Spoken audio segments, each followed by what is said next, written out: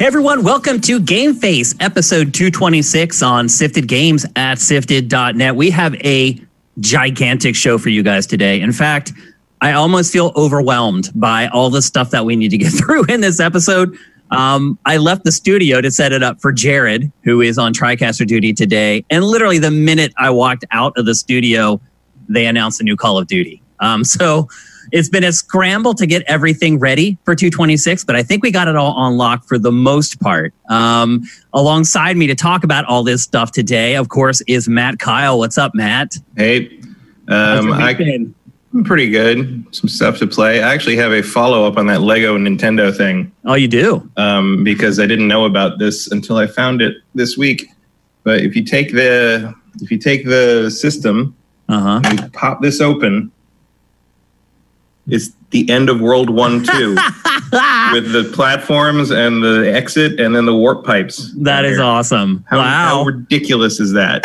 That's Lego. I didn't even know that was there until they're so good at what they do, man. I mean, that's just really what it comes down to. That's why they can charge so much money for one of their sets. I mean, it's the quality. And they work with the right people on the stuff to make sure that it touches all the right points for the fans.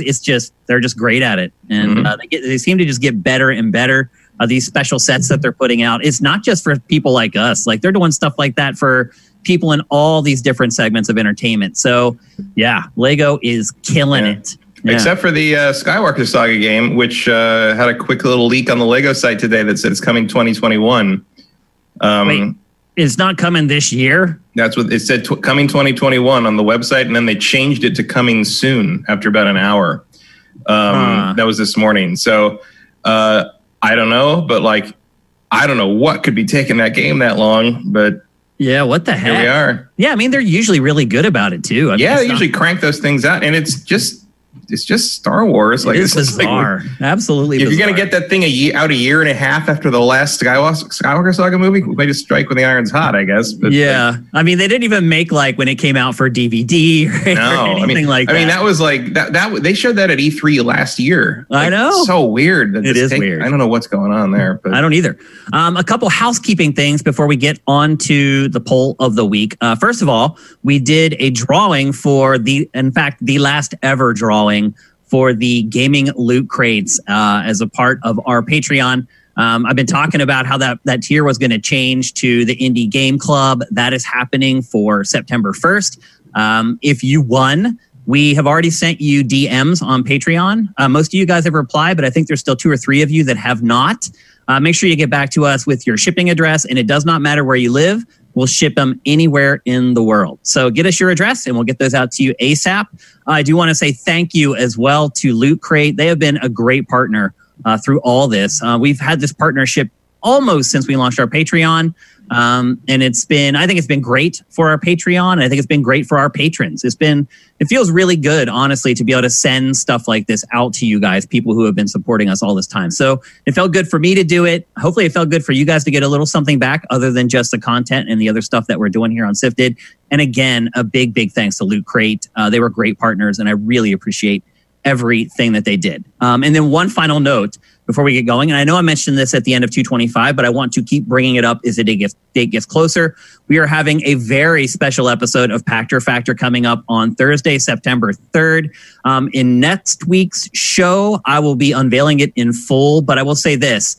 It is an appointment type thing where we need people to be there. And it's looking like it's going to happen around 11 a.m. Pacific on September the 3rd. And we need you guys to be there. So if any of you guys could kind of put aside some time in your schedule. I know a lot of people are working from home right now. If you could shift your schedule that day, maybe to be a part of it, I think it's going to be really cool and really awesome and you won't regret it. So anyway, again, Thursday, September 3rd, big Pactor Factor things happening. I don't have more details on the episode next week, or you can just stay tuned to Sifted.net where we will have updates there regularly as the date gets closer. So anyway, it's time to get on to our poll of the week. The poll of the week this week was based on a topic that Matt and I discussed on episode 225. We're asking you about the crazy Epic Games versus Apple battle royale that is going on right now. And it hasn't really changed at all in the last week. They are still going at it. They're still sniping at each other. They're still filing things in court. They're still acting like children in a lot of ways, to be perfectly honest with you. So we asked you guys, who is in the right in the Apple versus Epic saga? And again, I generally like polls that have pretty even results, and this one had very even results as far as all three options. You had three choices. You had Apple is in the right, you had Epic is in the right, and then the third option was both sides need to compromise. Okay, and Jared, you can reveal the results now. So Apple is in the right one by a pretty good margin over Epic is in the right, and 39% of the vote. 27% said Epic is in the right, and then 34% said what I just said. They're acting like a bunch of children, and they need to come together to the table and negotiate something. Now, I will say this. Whenever I start reading comments from you guys from the poll of the week, I always try to find comments that support each of the options. I'll be honest, I could not find... look, 27% of you said Epic is in the right, but I couldn't find any posts where people really made an argument for why Epic was in the right. I think some of you guys maybe just don't like Apple. I know a lot of people are like that. And some of you guys are... I did see some comments where some people were like, oh, it's what Epic's been doing with grabbing exclusives away from Steam. A lot of that played into how you guys felt about this. So anyway, I did try to grab quotes that were representative of the poll. And here you go. The first one is from Slagathor. He says, I think this is just a scenario from Clash of the Titans. We have two monumental giants fighting over something we mortals can't really do much of anything about. And no matter whose side we take or whomever emerges as a victor, we all lose. That was great, man. Slagathor, you nailed it. You're right. I mean, we do feel helpless in all this. We do always say you can vote with your dollars and with your wallet and with your money, and that is one way that you can do it. So if you're pissed off at either one of these companies, you can stop giving either one of them your money. I just did that with AT&T, actually. I just got rid of DirecTV and my AT&T mobile account, both of which were like 16 years old. I just finally got fed up with the service and I left. And you can do that too. You can leave Apple's ecosystem. You can leave Steam if you want to. If you don't like what Valve is doing, you can leave Epic Game Store if you don't like what Epic is doing. Your money does matter. And that's really the only thing that matters, to be honest. Next up, from Surf Spider, and this is kind of a long one. He says, I think a compromise is required with both sides. Personally, I want a single app store. Imagine two stores on PlayStation, which is pretty absurd. I want a safe app store. I don't want some smaller developer directly processing my credit card. Though the big picture issues at stake here are complex. Actually, that's really complex because you're right. If you deregulate it, then all of a sudden you're giving these really, really small companies the ability to charge, which could become a problem. The big picture issues at stake here are complex and in some ways lost on the theatrics of Epic. I do think that 30% could be revised and be made a little more reasonable. My son won't be able to play Fortnite anymore on his iPad, which he often did and at times was his only means to play. Epic has not been loyal to their player base by weaponizing them and ultimately taking their game away. I hope it backfires. I'm doing my bit to take this opportunity to get him into other games, and I'm boycotting Fortnite Epic myself. Basically, he's doing what I suggested you should do. He does bring up a lot of sort of complex issues with this whole thing. It's not as simple as it appears on the surface. There's all these other entanglements because Epic claims that it's not just doing it for itself, it's trying to do it for everyone else. And some other people in the comments brought up, well, that's hypocritical because Epic is taking away exclusive games from Steam and isn't really concerned about the community. So there's all these little elements of it that get tangled up in all this stuff. But you guys did a really good job, I think, kind of encapsulating it. The next one from Substance 104, Epic's using its Fortnite money to continuously take games away from Steam, and they did break the App Store's terms of agreement. So yeah, Papa Cook should send little Timmy home crying. And then the last one is from Time, and he says, in a technical legal sense, Apple is in the right, plain and simple. Epic agreed to Apple's terms of service and broke the rules, and Apple has every right to kick them off their platform for it. Given how Epic is acting, it's no surprise Apple wants to terminate their developer contract, which is also in their right. So, again, I couldn't really find any big arguments for Epic being in the right, but I feel like I found some that kind of touched on at least some of Epic's points in the very least. Matt, has your opinion on any of this changed over the last week? Not really. I still think Apple is legally correct and Epic is ethically correct. Okay. I mean, you can argue back and forth about what Epic's real motive is, but the end result of what Epic wants from Apple would be better for all developers in general. And we'll have to see what kind of change they manage to force, because it could all end up being a bait and switch. It could all end up being for nothing but again, the contract is the contract and the law is the law until it changes. And if Epic really wants to use it to draw attention to the fact that Apple's deal is unfair, then it could work out good for people other than Epic, and other than just Epic getting another big payday, which they will do that as well. Yeah. But we'll see. Apple has the war chest to fight this to the end. So, and they probably will, because and so does Epic. They both do. The cut that Apple gets from the App Store is very, very, very much part of the fabric of their business model, and lowering it is definitely not in their plans. So we'll see who wins this battle. My assumption is that Apple doesn't care about games enough to really buckle on this one.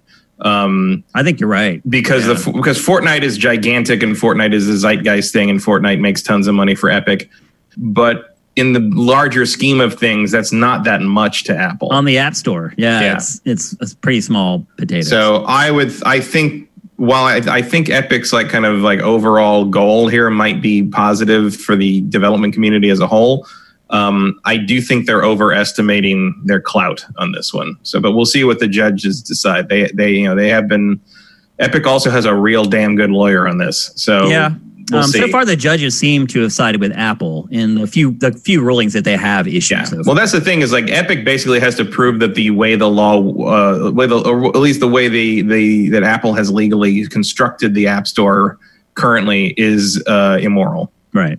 And illegal, immoral. I don't know about. It has to be illegal, right? You can prove that. You can prove that the law is immoral. That it's an unethical law. So challenging the law, and you'd have to challenge. You have to challenge that how Apple has interpreted the law and written up their contracts is an unethical business practice. Gotcha. Okay, I see. But that is very hard to prove. So because you have to prove intent. Pretty much, yeah. And Apple's intent is to make money, and that's also Epic's intent. So it's hard to argue that without then making yourself look like, Yeah, they already look like fools. They could very easily open themselves to Valve coming at them from the back and saying oh, well, you're doing that. Well, you're going to say that. Well, how about your practices like that? They're really riding the edge of the blade on this one. But if for whatever reason, it seems to be a risk they're willing to take. Yep. We'll see. Yep. So anyway, we'll probably come back to this eventually. We'll let things simmer down a little bit and kind of things shake out before Matt and I talk about it officially on GameFace again. But this is not over. It's not going to be over for quite a while. We're going to be talking about this on GameFace episode 326. We'll see. But anyway, we're about ready to get on with the heart of the show. But before that, here's a word from our sponsor. Ready to get away from it all without losing all the comforts of home? DeShazer Ryan Realty has a once-in-a-lifetime 200-acre estate for sale in Libby, Montana that gives new meaning to the phrase roughing it. This eye-popping main lake house on this sprawling estate has 4 bedrooms and bathrooms, phone, and internet. There are also separate guest and caretaker houses. It's the first time this property has ever been for sale, so don't let the chance to buy a slice of outdoor heaven pass by. It can be yours for $3.4 million. If you're interested, no matter where you live, contact Doug DeShazer at 406-291-1643 or deshazermt@gmail.com. He can also connect you with local realtors who can help you with your specific needs. If you want to see more, head on over to www.snowshoeranchmt.com. That's snowshoeranchmt.com. Once again, thanks to our sponsor, DeShazer Ryan Realty. They're keeping the gears turning here at Sifted, and we appreciate it very much. So some of you guys may have got into the show a little late, into the stream a little late. I mentioned in the show open that Call of Duty, the new Call of Duty, was announced just as I left the studio to set it up for Jared to go in and handle TriCaster duties. However, we are still going to discuss Call of Duty Black Ops Cold War. So literally just about an hour and a half ago, Activision finally announced Call of Duty Black Ops Cold War. another worst kept secret in the industry. We've had a game page with that exact title now for like a couple weeks on Sifted. We've pretty much known that it was in some way a sequel to one of the two original Black Ops games. We didn't know which one or how it was going to work. And we knew the title of the game, and that was pretty much it. And today they released the debut trailer for it and also released kind of the first information for it. First of all, it is a direct sequel, this is so weird. It is a direct sequel to Call of Duty Black Ops 1 that is inspired by Call of Duty Black Ops 2, which was not the direct sequel because it actually kind of jumped times a bit. But at the same time, this also sequel to Black Ops 1 is inspired by Black Ops 2 as far as a lot of the features and the functionality and the focus that game had. So it does take place during the Cold War, which basically spans like the late 60s to the mid to late 80s. Matt, did you watch the trailer? Yeah, briefly. So you saw Ronald Reagan is in the game, the president that most Americans associate with the 80s. He is in the game. And I would also say the person who impersonates him is very, very good. Yeah, he's good. I mean, look, it's not the first time actual presidents have been in a Black Ops game. Yeah. I mean, usually they're a joke, but... yeah, or usually it's a cameo and they appear. Yeah, or the zombie mode. You had the Cuban Missile Crisis. Right, yeah, JFK, people, right? Yeah, JFK and everybody, yeah. Yeah, and so they're no stranger to this, but it was interesting. I mean, my eyes definitely went boing when I saw Ronald Reagan in a video game. I mean, he's not the first time. He was in Bad Dudes versus the Dragon Ninja. Yep. Kidnapped by ninjas. Yeah. But back when we had a president we would want to save from ninjas. But it was... I mean, I think he looks really... It's a very good likeness. The other thing that's interesting is the character who is very clearly Robert Redford. Right. From 3 Days of the Condor. Which is, a 70s era political conspiracy thriller, which this is clearly taking a lot of inspiration from, which is cool. It's also why he was in Winter Soldier. He's a similar thing. He's just associated with that kind of political thriller thing. It looks interesting, and I say that as someone who doesn't really care about Black Ops very much. I don't know if now's the right time for deep state conspiracy stories. The timing couldn't be worse. No reason to encourage those people, really. But it is an interesting throwback time. It's interesting to me that they are ignoring the rest of the series. So it's like a reboot, but not like it's. I guess they're starting over with. It also surprises me that there's no Black Ops 1 remaster to go with it. Well, we don't know that yet. Well, then maybe there is. Who knows? It could be coming. I am not that excited for the plot in this. The first thing we should mention is the last Black Ops did not have a campaign. No. Remember, it did not have a campaign at all. And typically Treyarch are my favorite developers of Call of Duty campaigns. In fact, I would probably say that Black Ops 2 is probably my favorite Call of Duty of all time for a number of reasons. And the catch here is Treyarch is not creating this campaign. It is made by Raven Software. Now, I'll say this. Raven's pretty damn good. I mean, at first when I heard they were working on Call of Duty, I was like, oh, that's bad. No, it hasn't been bad. They're actually really talented and really good. So I'm a little bummed that Treyarch isn't handling it because I really like the campaigns that Treyarch has done in the past. But at the same time, it's in good hands. Now, I could sit here for the next 60 seconds and look like a fool trying to explain the plot in this game, or I could just read the press release that Activision sent me where they try to explain it, because I'll be honest, it doesn't make a ton of sense to me other than what Matt just said. It's all kind of wound up in conspiracy theories. So here's what they sent to me today. In pure Black Ops style, Black Ops Cold War fuses elements of 1980s pop culture through a mind-bending conspiracy story where deception and subterfuge are the norm in the gripping single-player campaign. In this sequel to the original Black Ops, players encounter historic figures and learn hard truths as they battle around the globe through iconic locales like East Berlin, Turkey, Vietnam, Soviet area Moscow, and more. As the lead operatives, players attempt to stop a plot decades in the making as they follow the trail of a shadowy figure named Perseus, who is on a mission to destabilize the global balance of power and change the course of history. I feel like that's the plot to every freaking Call of Duty. I mean, It sounds like the plot to every Call of Duty to me. It depends. Like sometimes there's an operative, sometimes there's a traitor, like one or the other. You know, the modern warfares are about like autocracy and bureaucracy and betrayal from within, and the Black Ops games are more about conspiracy and agency and whether agents of one nation are acting on the behalf of that nation or on their own, like kind of their own agenda. Yep. And like that's always been kind of part of how the Black Ops thing works. That was the whole thing about the numbers station in the first one. And you know, Black Ops obviously deals more in the tension between the U.S. and the Soviet Union because of the Cold War aspect. Black Ops, Russia is always the enemy. Always. Yeah, which almost feels like a safer place to be now. You know, because Modern Warfare tried to do sort of the rip from the headlines, sort of like, you know, war isn't what it used to be sort of thing. Like you don't know who the bad guys are and who the good guys are. This seems to be leaning more into the idea that, not that it's like, you know, black and white, good guys, bad guys, the way Reagan painted it at the time, but it's more like everyone's a bad guy. Like everyone, like there's no good guys. Just shades of bad, pretty much.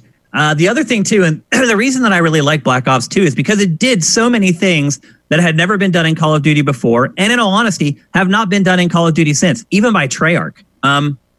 It had branching story paths where you had to make decisions, and it had multiple endings. That is coming back for Cold War. There's branching paths. One of the things I read said that one mission had 4 different routes that you could take through it, which is a huge departure for Call of Duty, even when compared to Black Ops 2.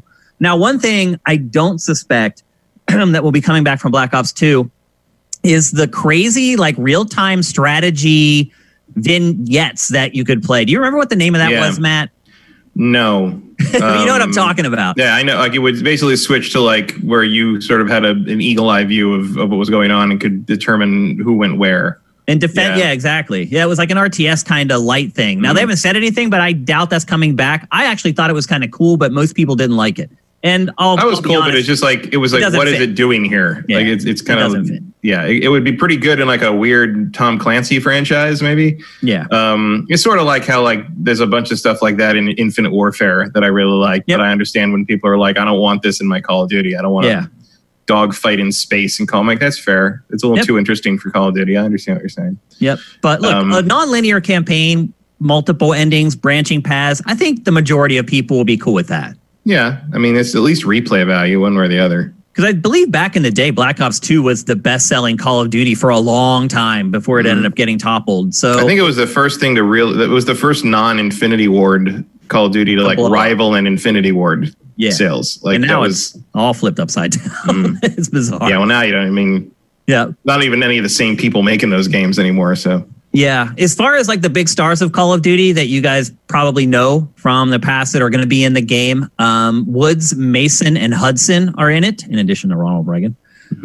So 3 big stars from the franchise are coming back. Although I think I can't tell if they're voiced by the same people, though. I think Mason is a new voice, actually. Yeah, it sounds like it. I think I read that somewhere that they had to get someone new, that the guy wasn't going to come back. I don't know why. Maybe he got shorted or something on one of the last games. But the other 2 are going to be the original voice actors.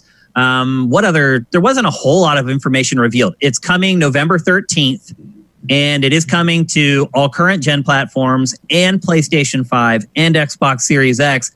However, if you want to upgrade so let's say we don't know when the consoles are coming out yet, but this is coming out on November 13th. So say the consoles don't come out till the end of November or the first week of December, which is very unlikely.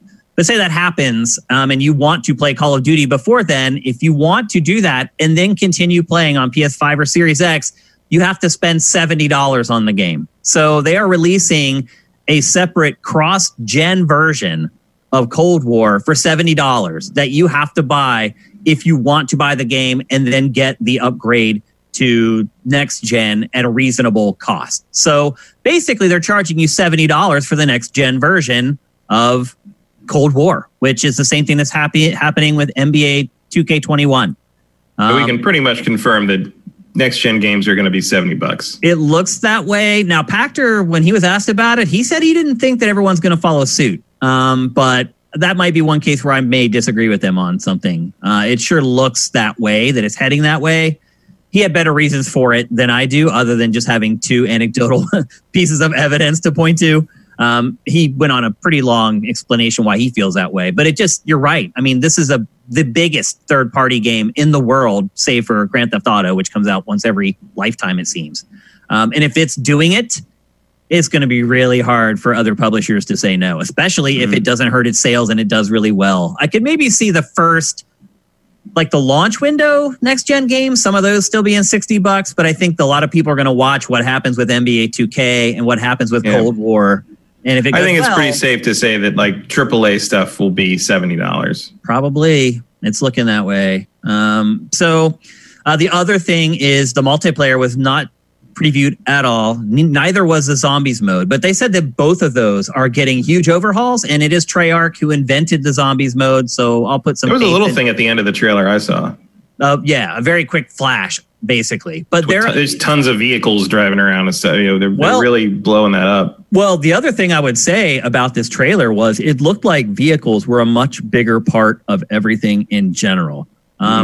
Now, one thing about Call of Duty is that their trailers don't necessarily show actual gameplay footage, but most of the time, 99% of what they show in those trailers, even though they're from a weird angle or whatever, is actually in the game. So there were shots in the trailer of him shooting out of car windows, like spinning the car around and shooting. Like, I don't know if those are new mechanics that are going to be in the game, but I would not be surprised if they are included because, again, if they show stuff like that, it's usually in the game somewhere. It would be hard to do a proper 70s, 80s political thriller without a car chase. Exactly. And then they showed like this little drone that drops down from cars. And then, so it looks like maybe travel might be a bigger part. Vehicular travel might be a bigger part of the game. I don't know. But September 9th is the day that they're blowing out the multiplayer and the zombies. So I'll have more information about that. But there was one last tidbit that I found kind of scouring the internet. And that is that they are not going to release a brand new Battle Royale mode.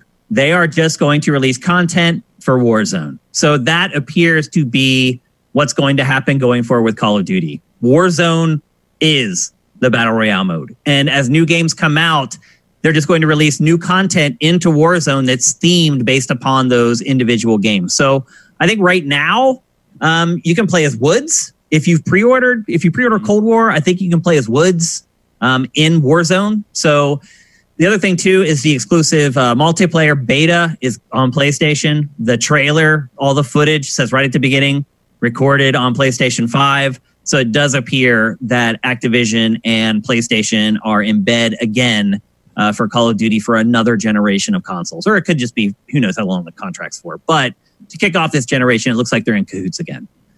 That's pretty interesting. That Warzone now is it's the platform that they're just going to add stuff to from their specific games. They're not going to keep trying to relaunch Battle Royale like Battlefield is probably going to do. Yeah, it's smarter than trying to have them make it again every time. Yep. Which is a problem that, I think it's certainly iteration of certain games that are worked on, the series is worked on by different teams. That becomes a problem repeatedly. Certainly Assassin's Creed has suffered from it. Yeah. And to some degree, the sports games sometimes, like just having to start over all the time, or like it makes sense. And especially the fact that they can cross-gen with this thing, with Warzone, and not like have to reboot it. And it makes sense in this also in the sense that like Battle Royale games don't really need a time or place. They don't need any kind of continuity. You can just throw in whatever the hell. I mean, Fortnite is just madness. It really is. Yeah. So just throw in whatever is appropriate for the moment and like give it a nice flavor in that regard and call it. Maybe don't do like a Christmas version for Call of Duty or whatever. That seems inappropriate, but I don't know. You could wrap all the guns in like Christmas lights or something. That'd be something. Like, why not? Yeah, so I am excited for this. Again, Black Ops 2, my favorite Call of Duty ever. If they're patterning this game after that and it continues the story of the first Black Ops, I'm in. I like the characters. I like pretty much everything about the first two Black Ops games. Again, we'll see multiplayer. Certainly more interested than the one that had no story. So. Exactly, yeah. Again, we'll see multiplayer and zombies on September 9th, and we'll probably come back to talk about it on GameFace once again when that date hits. But anyway, it's time to get on to what was supposed to be the first topic of episode 226 before we got waylaid by Call of Duty, and that is the WB Games Batman extravaganza that happened at DC Fandom over the weekend. Definitely probably the biggest debuts, plural, of the week. Matt, we both had some time to really ruminate on this, and I'm really excited to get your take on this stuff because you know this universe way better than I do. We're going to kick things off with Suicide Squad Kill the Justice League, which is Rocksteady's game. And it does get confusing. All this Batman stuff coming out, like who's working? Because also isn't WB Montreal working on a Suicide Squad game too? Like no, they're not. This is it. Okay. This is the Suicide Squad game. Okay. They were like.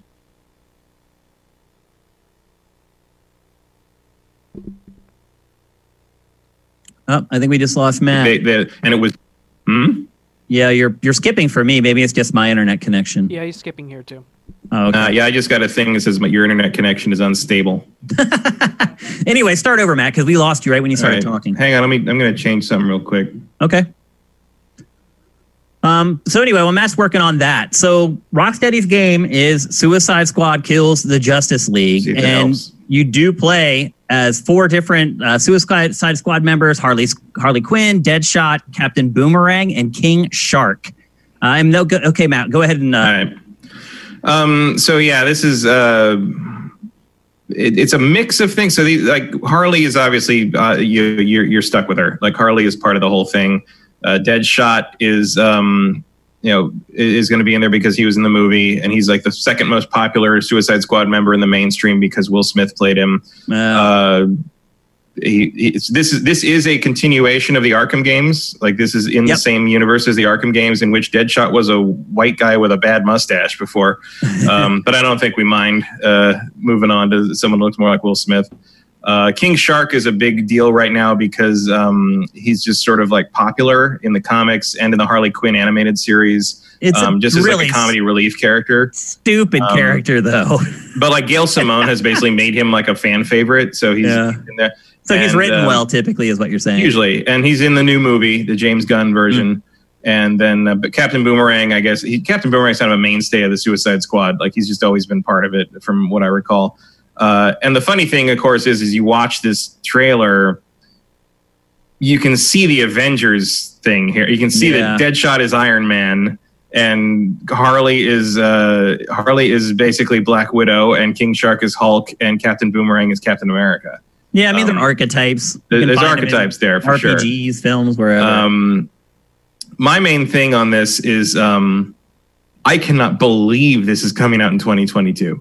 Yeah. I cannot believe this game is 2 years out. I don't know. What have they been doing? I mean, what I heard is that they hadn't switched over to working on this at Rocksteady until like 2018. Oh. And that before that had been. And here's the thing: like the rumor is that they were working on a Superman game before that that got canceled. Yeah, I remember. Yeah, those rumors flew around for a while. Which would explain why this takes place in Metropolis. Why? Because also they've already Superman built Metropolis. It's a big part of the game, apparently. Well, if you're going to kill the Justice League, you're going to need Superman. Superman's going to be the final boss, basically. How do you feel about that evil Superman? Do you think the whole Justice League is like turned evil and they're like anti? Not turned evil. Brainiac's controlling their minds. Like it's a mind control thing. Gotcha. I mean, look, we've seen evil Superman in Injustice already. Yeah. It's not we've seen asshole Superman in the movies for the last 7 years. It's not a new phenomenon, really. Yeah. It's fine.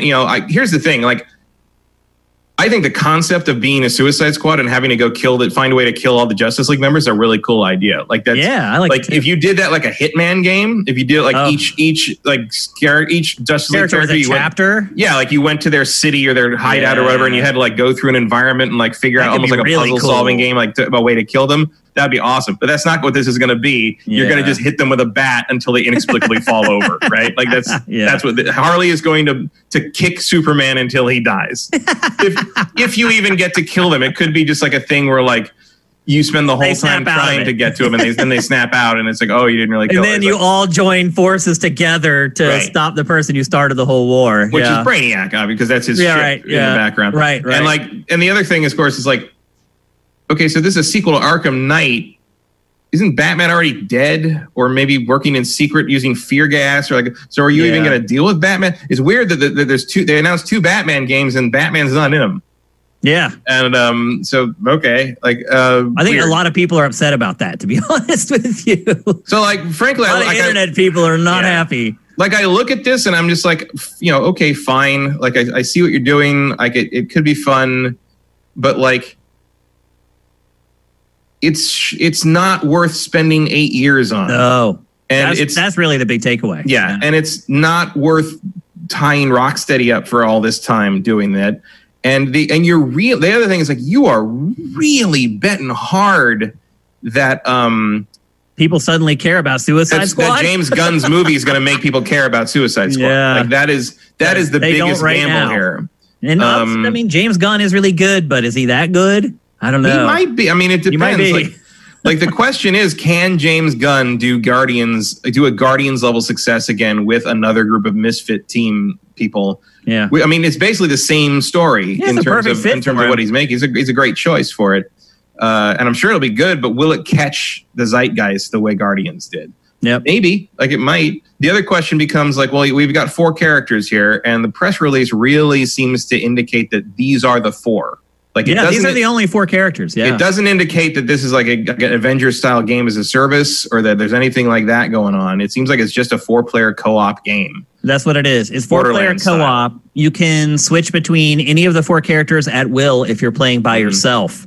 And then the other 3 will be controlled by bot. They're just basically bots. Now, I do think that has an opportunity to provide some pretty cool gameplay stuff. If you're playing by yourself, and if they create combos where you work with all 4 of the characters together, maybe you have to activate them in a specific sequence, hit a button sequence, go to the next one to create maybe combo. You could do some cool stuff with it if you really do a certain throw move with King Shark, switch to Harley, and she bats him. He throws her. She tons of stuff like that. Gears, hits him with a bat. Yeah, I mean, you could do some really, really cool stuff. I hope they will. I would be surprised if they will.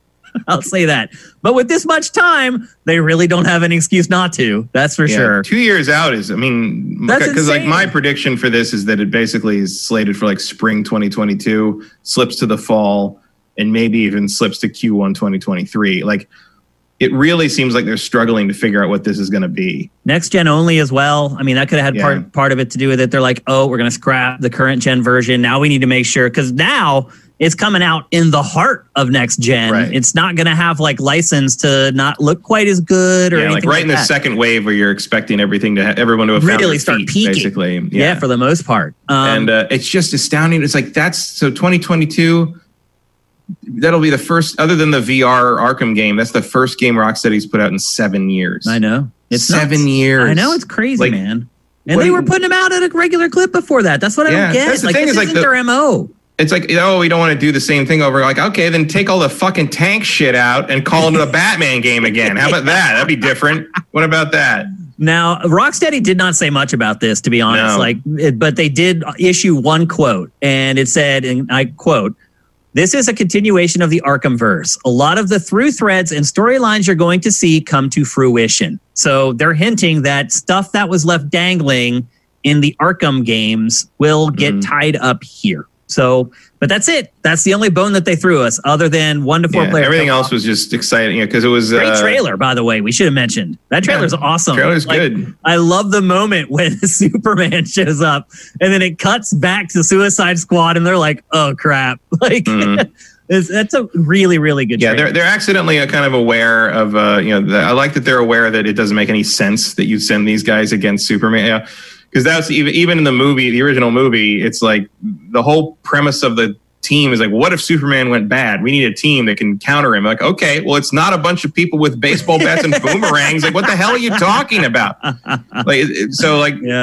This sort of idea of angling them as like sort of misfits that are in way over their heads and no one really cares that they're in over their heads it's more true to the material than the David Ayer movie was. Yeah. So that's good. Yeah. But it's just the thing where it's like, I don't mind the idea of this game, and I don't have any problem with Suicide Squad. I don't want this instead of a new Batman game. You know what I mean? Like the idea of having. And I really thought it would be like a thing. Part of my disappointment, I think, is that I thought it'd be out this year or early next year, and we could just move on. But no, we have to stare at this thing for another 2 years. For like 2 years. Yeah. And then another how many years until Rocksteady makes something else? Like, when does the film come out? right now, what's it slated for? Film's August next year. Okay. That's we'll weird. see what happens. It's interesting that they wouldn't try to time the game's release with the film, but I don't know. Maybe they just can't. Nobody seems to be doing that anymore. The Avengers not a thing anymore, apparently. So. Yeah, it's true. So anyway, that is Suicide Squad Kill the Justice League. Again, next gen only, PC, PS5, Xbox Series X.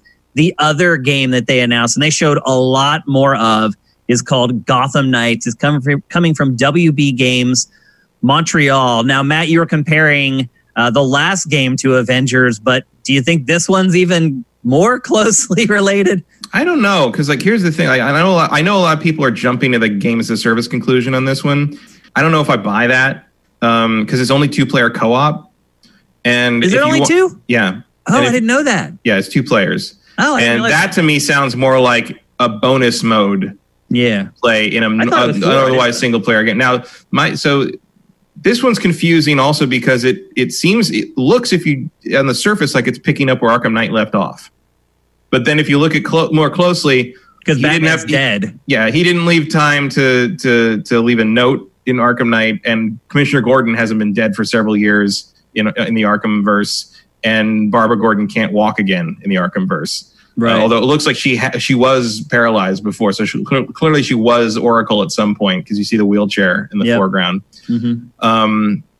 So this is apparently a new continuity for some reason. I mean, I know DC loves doing that, but it's amazing how many different Batmen are running around right now in various forms of media.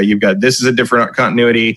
You've got Suicide Squad in a different continuity because it's Arkham. You're going to have Keaton Batman and Batfleck Batman in the Flashpoint movie. You're going to have the new Batman played by Robert Pattinson, Bat, in The Batman. You've got a young Bruce Wayne. The first trailer for. You've got a young Bruce Wayne in the Joker solo movie with Joaquin Phoenix. If they continue that, you got another Batman running around. You got TV Batman running around. At some point, they're going to have to really figure that. You really are headed. You are headed for a Crisis on Infinite Earths of just DC media at this point in about 5 years. So that'll be interesting. I can talk to you about that Batman trailer too because I have some issues. But this looks closer to kind of what people are expecting Rocksteady to make. It's a Batman game. It's a Batman game without Batman. It's he's apparently dead. Of course, he's not dead. He'll be back by the end of the game, I'm sure. Which is one thing I hate about comics in general is that all these whoever is dead is always just a ploy to regenerate interest in something, and then they always come back. So after it happened the first couple times, I just don't even care anymore. When I see on Twitter or whatever, oh my gosh, Aquaman's dead. I'm like, so what? He'll be back that mostly started with the death of Superman. Yeah, in '91. Because you knew he was never going to stay dead, and then they did it with Batman. They broke Batman's back, and then he came back after a while for that because you have to. It's Batman. Yeah. It's so much money. But they do that all the time. I mean, that happens all the time. The joke about comic book characters never staying dead kind of originates from Superman. Yeah. Before that, for the most part, characters that got killed did stay killed. One of the major exceptions being Jean Grey, who was a running gag in comic fandom because she didn't stay dead. Right. Because that was weird. Then otherwise, Bucky stayed dead forever until Winter Soldier showed up. Right. But eventually, Uncle Ben has Uncle Ben is the one comic book character that's never come back to life in any appreciable way. That would be hard to pull off. I mean, even Gwen Stacy came back. That was that was the holy trinity. Was you can't bring back Gwen Stacy, Uncle Ben, or Bucky. And Bucky and Gwen Stacy eventually did come back. Yeah, they all will. Uncle Ben stays dead. Uncle Ben has to stay dead. He's the hardest one. Because otherwise Spider-Man has no reason to be Spider-Man. Exactly. You can't do it. It's impossible. So this is interesting in the sense that so you get Nightwing, Batgirl, Robin, who there was a lot of argument over which Robin it was, whether it was Tim Drake or Damian. I thought it was Tim Drake, and I was right because Tim Drake uses a staff. And at one point in the gameplay demo they put up alongside the trailer, he calls Alfred Alfie, and Damian would never call him that. And you get to be the Red Hood, which is Jason Todd, who you know from every comic ever, or Arkham Knight. If you don't recall, he was the Arkham Knight in that. Yeah. The one of the other characters that stayed dead for a very, very long time because the Joker killed him. He's the second Robin. And then they brought him back as the Red Hood, who was a lethal vigilante who hated Batman, and then they made up, and now he's one of the good guys, but he's still like, he kind of kills people once in a while. It's not great, but he's in this probably to give you a distance character because otherwise you don't have anything. Yeah, gotta have somebody ranged for sure. So I like what we're seeing here. Like I like it's Gotham. There's people who are not just criminals to beat up in the city. Like there's police down there. There's it's alive. For once they seem to have finally not evacuated the town before. Like you're running around Gotham doing stuff. So that's cool. My main. How do you feel about the motorcycle, Matt? You hated the tank so much. Well, it looks like the motorcycle's traversal and not just a tank battle thing. So I'm gonna wait and see on that one. My main issue with this game. Is the levels? Is it? It's level based. In what way? It's level based. Because look at the enemies. They have numbers next and life bars next to them. That's not Arkham. I know it's not Arkham. It's Gotham. It's Gotham. Oh, it's an action RPG. It totally is. Yeah, but it's there's numbers popping up. No, that is not what I want from an Arkham game. That is not what I want from this. Yeah, I mean they're not trying to hide it. They said not at all. It's an action RPG. They said that you'll be able to build your characters however you want to create. And then fighting supervillains at a certain level will be different than fighting them at lower levels and stuff. Yeah. I hate everything about that. Okay. I don't like that at all because eventually you're just going to end up in a situation where a bunch of random thugs can't be hurt by Nightwing because they're higher level than him, and so his punches don't work anymore, and that's stupid. Yeah. I don't like that gating system. I don't like doing that with these characters. I mean, it's kind of weird to put superheroes into RPGs because they typically have their powers. Most of them don't gain power as they go. That was why Batman worked so, and these characters could work for that too. It worked so well in the Arkham games because you weren't upgrading his abilities so much as his gear. Tech, his gear. Yeah, which and you can do that with this too. But in general, you start the Arkham games with all the tools you need, and they were also smart in that usually when you moved on to the next game, you still had most of those upgrades. Yeah, maybe you didn't have the exact batarangs you needed, but his fighting upgrades tended to carry over for the most part. And you just get more cool gadgets for the next one. Yeah, and that made sense. You still felt powerful in Batman, but it felt like you were upgrading to deal with new, more complex situations. This just feels like thug number 3 is level 15 and you're level 7, so you're not going to win. You have no chance. That's stupid. That's when you're a superhero, it's absurd to lose to a street thug. Well, especially when you're Nightwing. Nightwing can take just about anybody who isn't superpowered. Right. And even then. Yeah. But I do like the look of it. I like the designs for everyone. I think that might be the coolest Batgirl outfit ever designed. I really like how she looks in this. She appears to be, even though there are 4 playable characters, she appears to be the focus of the game. She's definitely the focus of the demo they did. Yeah. She was the only playable. I think she had one character come along for the boss fight. I think the character Robin teams up with her. Yeah, when they fight Mr. Freeze, but for the most part, it's just her. And they did say that the story of this game is you need to evolve into the new Dark Knight. Mm-hmm. So Batgirl seems to be the most obvious choice for that. Yeah, it could be. There's a lot. It would be neat if you by the end of the game you were kind of the new Bat person. I think that's the goal of the game. Yeah, that's what they said. I would also like to see them add more characters. So there's a bunch of Bat family characters that I'd like to see brought in to be playable at some point. I'd like to see Cassandra Cain. I'd like to see the Huntress. I'd like to see Azrael. Maybe Batwoman would be fun.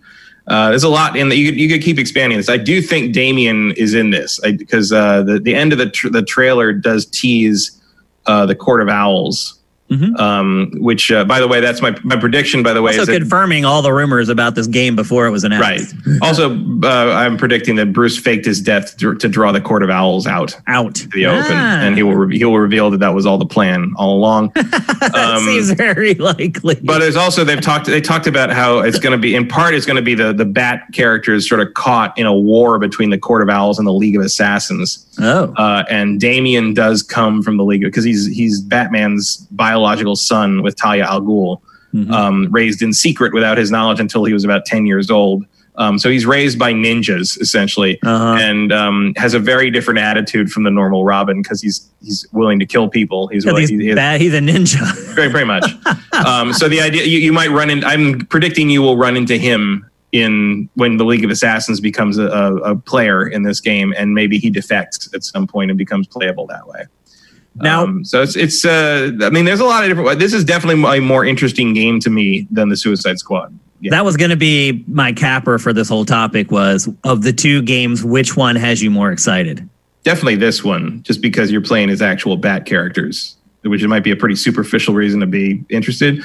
Also, we know more about how this plays, and it also just seems to deal more with characters I care about, even down to who you're fighting. You know, like the Court of Owls is a great story. If they adapt that well, it could be a really good single player story campaign. And there's nothing really to indicate what is happening in that regard for Suicide Squad. You know, like we know the basic premise of Suicide Squad, but we don't really know how that's going to play out or how that's going to play as a game or what you're doing or sort of like how that's going to unfold. They seem to imply that the Suicide Squad game takes place entirely in Metropolis, which is weird for a game. That's what they're hinting at for sure. Yeah. So I get, there's so much time left before Suicide Squad really forms in our minds, whereas this seems like more straightforward and more, something we'll be playing sooner. And look, I enjoy playing as Batman in those Arkham games, but if you were going to move forward, even if Batman wasn't dead, I would have wanted the option to play as these other characters. Because that was always fun in the Arkham games, was to play them in the challenge modes and stuff, and the DLC and all that. But it'd be nice to have them as part of the main game. So I like what they're doing. I just don't like the level gating thing. That's not enough for me to not play it. Watching that demo, any red flags go off for you, Matt? Because they did for me. There are some moments in that 8-minute demo where, I don't know, so when you play a demo as a developer that you're going to put out for people to watch, you obviously want your game to look as good as possible at all times. So you get someone who's really good at playing the game and managing the camera to play it for the demo. And what I saw a lot in this demo was that guy trying to make the game look better. Like there'd be these moments where you come up upon like a scene and there's like supposed to be a pause where you kind of get a pan of the scene and you could see the camera being adjusted. You could see the character being adjusted so that it would fit perfectly into the scene. Like the game doesn't do stuff automatically that a lot of other games do. Like I could see the player like trying to almost mimic some of that stuff. The other thing I would say is, and I haven't played it, so I don't know how it feels, but looking at the combat, it looks slower and clunky-er. The animation, not as good. It just doesn't look... It looks good. I mean, technically, it's a great... It looks like Arkham Origins. Yeah. It looks like a Batman Arkham game that wasn't made by Rocksteady, yeah, I guess. It looks like Arkham Origins. It looks like... clearly, WB Montreal had a different theory on how the combat should work in that game, which I think was inferior to Rocksteady's. Yeah. And apparently they're sticking with it on this because, you're right, it does look slower than the other Arkham games. It does look... There's just It's just not as smooth and silky. It's not. I don't expect it to be Arkham City. I guess would be what I'd say. I don't expect this to be as good as Rocksteady at their peak, but I do expect it to be better than Arkham Knight because that game blows. And I did replay. I replayed all three of them last year, and you still hated Arkham Knight. Not, in my opinion, did not change on any of them. Asylum and City are still masterpieces, and Knight is still garbage. All right. It's just not enough. Even playing it with it helps to play with all the DLC in place because there's more actual Batman villains involved, and you get to do some real, more Arkham style, dungeons, if you will, that don't involve having to involve the car. But it's still not. I also don't know how I feel about how often some of the moves in this feel like super moves. Yeah, it does seem like you get to use them more often than in prior games. Yeah, it's just it doesn't feel quite like the Arkham games had sort of this thing where you had your arsenal. Yeah, and even to the point that there was always an achievement for a free form combo that used every one of your abilities. Right. Yeah. But this feels like you're gonna be building up bars and stamina things and to unleash a thing. Because you can even see in the corner in the demo there was like a 4-segmented bar. That looked like a power bar to use special moves or whatever. That's not really what Arkham is to me. Like Arkham is more about using the combat system to sort of circumvent challenges and just rack up huge combos and sort of like deal with what's in front of you and not like build up a huge bar. The only thing that was like that in the Arkham combat was really like the ability to do like a takedown combo or like the super, you could do the bat cape thing, whatever, where you spit bats out and everybody got stunned, that kind of thing. This feels more like you're doing smart bombs with them. Yeah. It feels a little by rote. Well, when they were explaining some of the mechanics and how you did stuff, a lot of that stuff seemed convoluted. Like I didn't feel like I wrapped my head around the control scheme while I was watching the demo. And it does look like maybe it's going to be a little more complex. A lot of times when you start incorporating RPG elements, that just intrinsically happens. But it's kind of expected. Yeah. But to answer my own question earlier, which you already answered, which is which game am I more excited for? I got to go with Suicide Squad, I'll be honest with you. Some of the stuff I saw in Gotham Knights sent off red flags for me. I've never played, and I know you didn't like Arkham Knight, but I did. I've never played a Rocksteady game that I didn't like. I have more faith in Rocksteady to deliver a polished, really good game. And I'll be honest with you, I just feel like Suicide Squad has more personality from what I've seen so far. Like this Gotham Knights, I don't know, it feels like a side story, like something that should have come in between Arkham game. I just feel like I have more faith in Rocksteady. I like the concept better of Suicide Squad, to be perfectly honest with you. And I realize I like the concept better of Suicide Squad. I just don't think that concept is what they're going to do any justice to. Like, could be, yeah. Like I could definitely see a really cool Assassinate the Justice League game, but that's not what I don't feel like that's what they're going to make. I don't know. I guess my expectations for Rocksteady are just very high. Every game I've ever played of theirs has just been, you may not have liked the design decisions of Arkham Knight, but that still was a very polished game. If you didn't play it on PC, yes. Right, that's true. Well, they were going through a run of every game they released for PC from WB was a disaster for a while. So I'll give them a pass on that. So mostly just for developer pedigree, I'm going to go with Suicide Squad, but I'm excited for both of them, to be perfectly honest with you. I think they both reflect where games are going. And I think that's good. I do think they both feel like they're too late. Yeah. Well, they both feel like it doesn't seem like it should have taken you 5 years to figure either of these I agree with out. that. Yeah. I mean, we've had games like this for the last 4 years now, at least. But I also feel like they're not going to feel dated either when they come out. Probably not. I just feel like it just seems really weird it took this long to get two games that really don't seem like they're breaking a lot of molds. Agree. They both feel like they're logical template games. They feel like very logical next steps for these properties. Yep. Right down to the fact that Suicide Squad was teased in a game that came out in 2014. So what happened? Yeah.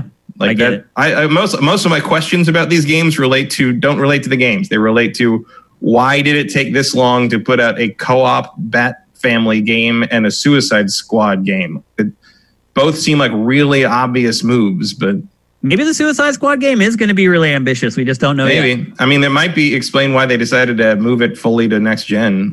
Maybe the tech just couldn't run it. Whatever they're trying to do. Let's hope. Let's stay positive. I like that. We'll go glass half full on that one. But anyway, as we said, one of them coming next year sometime, no release date. And the other one coming 2022, also no release date. Though Rocksteady did basically say, we're going to need all of 2022. So probably the fall of 2022 for Suicide Squad. But I'm sure we'll get more updates as their development goes on and the release date gets nearer. And we'll make sure we cover that stuff right here on GameFace. All right, next up. The return of a long-awaited franchise from one of the industry's most beloved developers, Rare.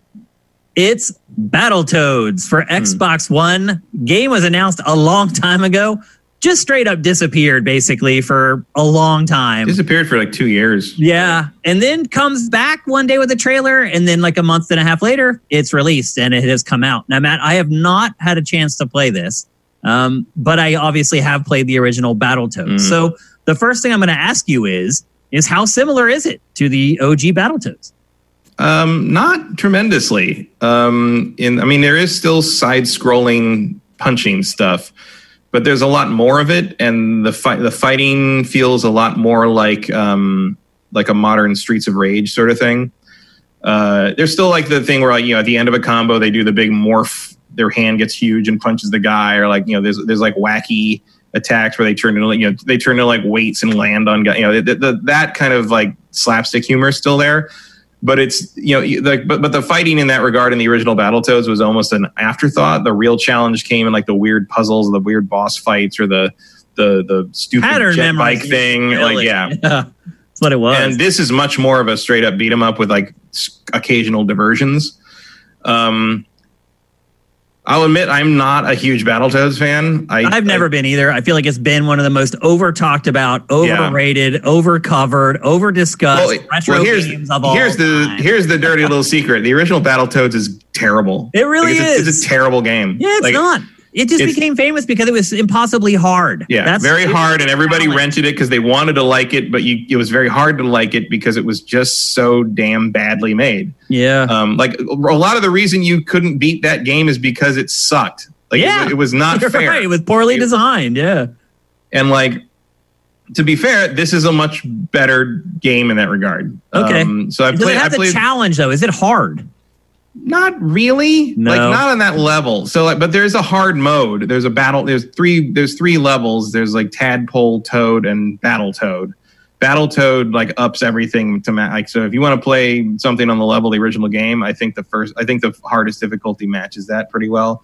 Mostly it's just annoying though. Like again, there's like a lot of like there's some assists on the other difficulties. So like you can actually earn invincibility. Optional invincibility on the first two difficulties, and like if you get to a point where you're like having trouble, you hit up on the D-pad and you're briefly invincible. Oh wow! So that they realize that, and there are some acknowledgments of how difficult the old games were.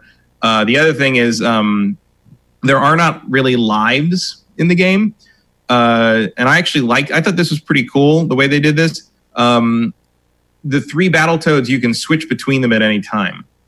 And are they always on screen? No, only the ones you're using. Okay. So you can see there in the footage here, it says tag in under Pimple and Zitz. You just hit down on the D-pad for Pimple, right for Zitz, and left for Rash, and they'll tag in whenever. And you can actually do combos that way. Oh, cool. Kind of like what I was talking about with. Yes. Okay.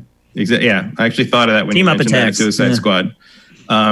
So the way that works is if you get killed, if one of your toads gets killed, that another one just drops in, and then a timer counts down until the toad that got knocked out is revived. Oh, so it's just a cooldown for death, basically. So the cooldown, that like when they get revived, they only have half their health left. So and bringing back health is hard. You see the flies floating there. Yeah, you get health back by eating the flies, just like the original game. But you get very little health from them. So like it takes a long time to get that life bar back up, and like you can take maybe 4 hits. Wow. Okay. The life bar goes down fast. But the trick is, as long as you don't run out of toads, you don't die. So basically, as long as you can stay alive for one cooldown, you're good. Yeah, as long as you don't get killed, all 3 toads killed in like one fight, you're basically okay. When you say the cooldown, how long is like the cooldown? Like I want to say it's like 10-15 seconds. Oh, okay. It's not huge. Wow. Okay. But it's enough that like if you're in a big hard fight, you're like, come on. And remember, like they only come back with half life, so it's maybe 2 hits. If you're careless, you can die real fast in this. So it's not like I do think it's easier than the original game because it plays fair for the most part. But this is like the air bike level is. The camera's behind you and sideways, so you're just sort of barely. And to be fair, there is some knowing stuff going on. So like what you're seeing here is the first level where the toads fight these like gangs and bad guys, and this big pig guy who reminds me a lot of Bebop from Ninja Turtles. Fights him, and there's everyone's cheering for the Battletoads, and everyone's freaking out, and they're all superheroes, and they fly around and fly off at the end. Like, yes, we can fly now. We're good. We're gods. And then somebody pokes their head in, and they find them, and they're like, oh my God, there's toads in this bunker. And it turns out that for the last 26 years since the last Battletoads game, they've been in a virtual reality bunker in a fantasy world where they're super famous and like awesome superheroes, and in reality, no one remembers who they are. Oh, and so they get. So the second level, they let them out, and the second level is literally you have to play as each one doing a menial job. like you have to do do data entry with like. I saw one with like a massage or something. A massage, and like And they're like context sensitive, like quick time events, some of them, right? Yeah, and like signing autographs at a tiny comic convention. Like that's very depressing. That's the whole level. That's pretty clever. That's pretty clever. So it's very irreverent. It's a little, as the kids say, try hard at times. Like it's a little much in places. Now, do they give you the tools for the combat? Like, do you have like parries and blocks and all that kind of stuff? There's not really any parries, but like so they did differentiate between the Toads in this one, which they did a little bit in the old game, not in the first game, but in the like the Battletoads Double Dragon, they had a little bit of, they developed their own personalities for the most part. So Rash, who has the sunglasses, who's literally called the one with the sunglasses, he's kind of the all-rounder. He's like, he plays the most like the original Battletoads game. Pimple is the big bruiser guy. He's slow but hits really hard. Like he can take out guys in 2 combos. It takes Rash like 4. Okay. And then Zitz he's Donatello. He's the tech guy, and he's faster and does like longer, faster combos, but he does less damage. Right. And the tech thing is played up to, like, if you get knocked over as Zitz, he teleports back up. Like he doesn't even get up. He just teleports back up. There's a lot of fun little hand-drawn animation gags in this. The animation is amazing. Here's the massage game here. So this is where they're taking up menial jobs to get by.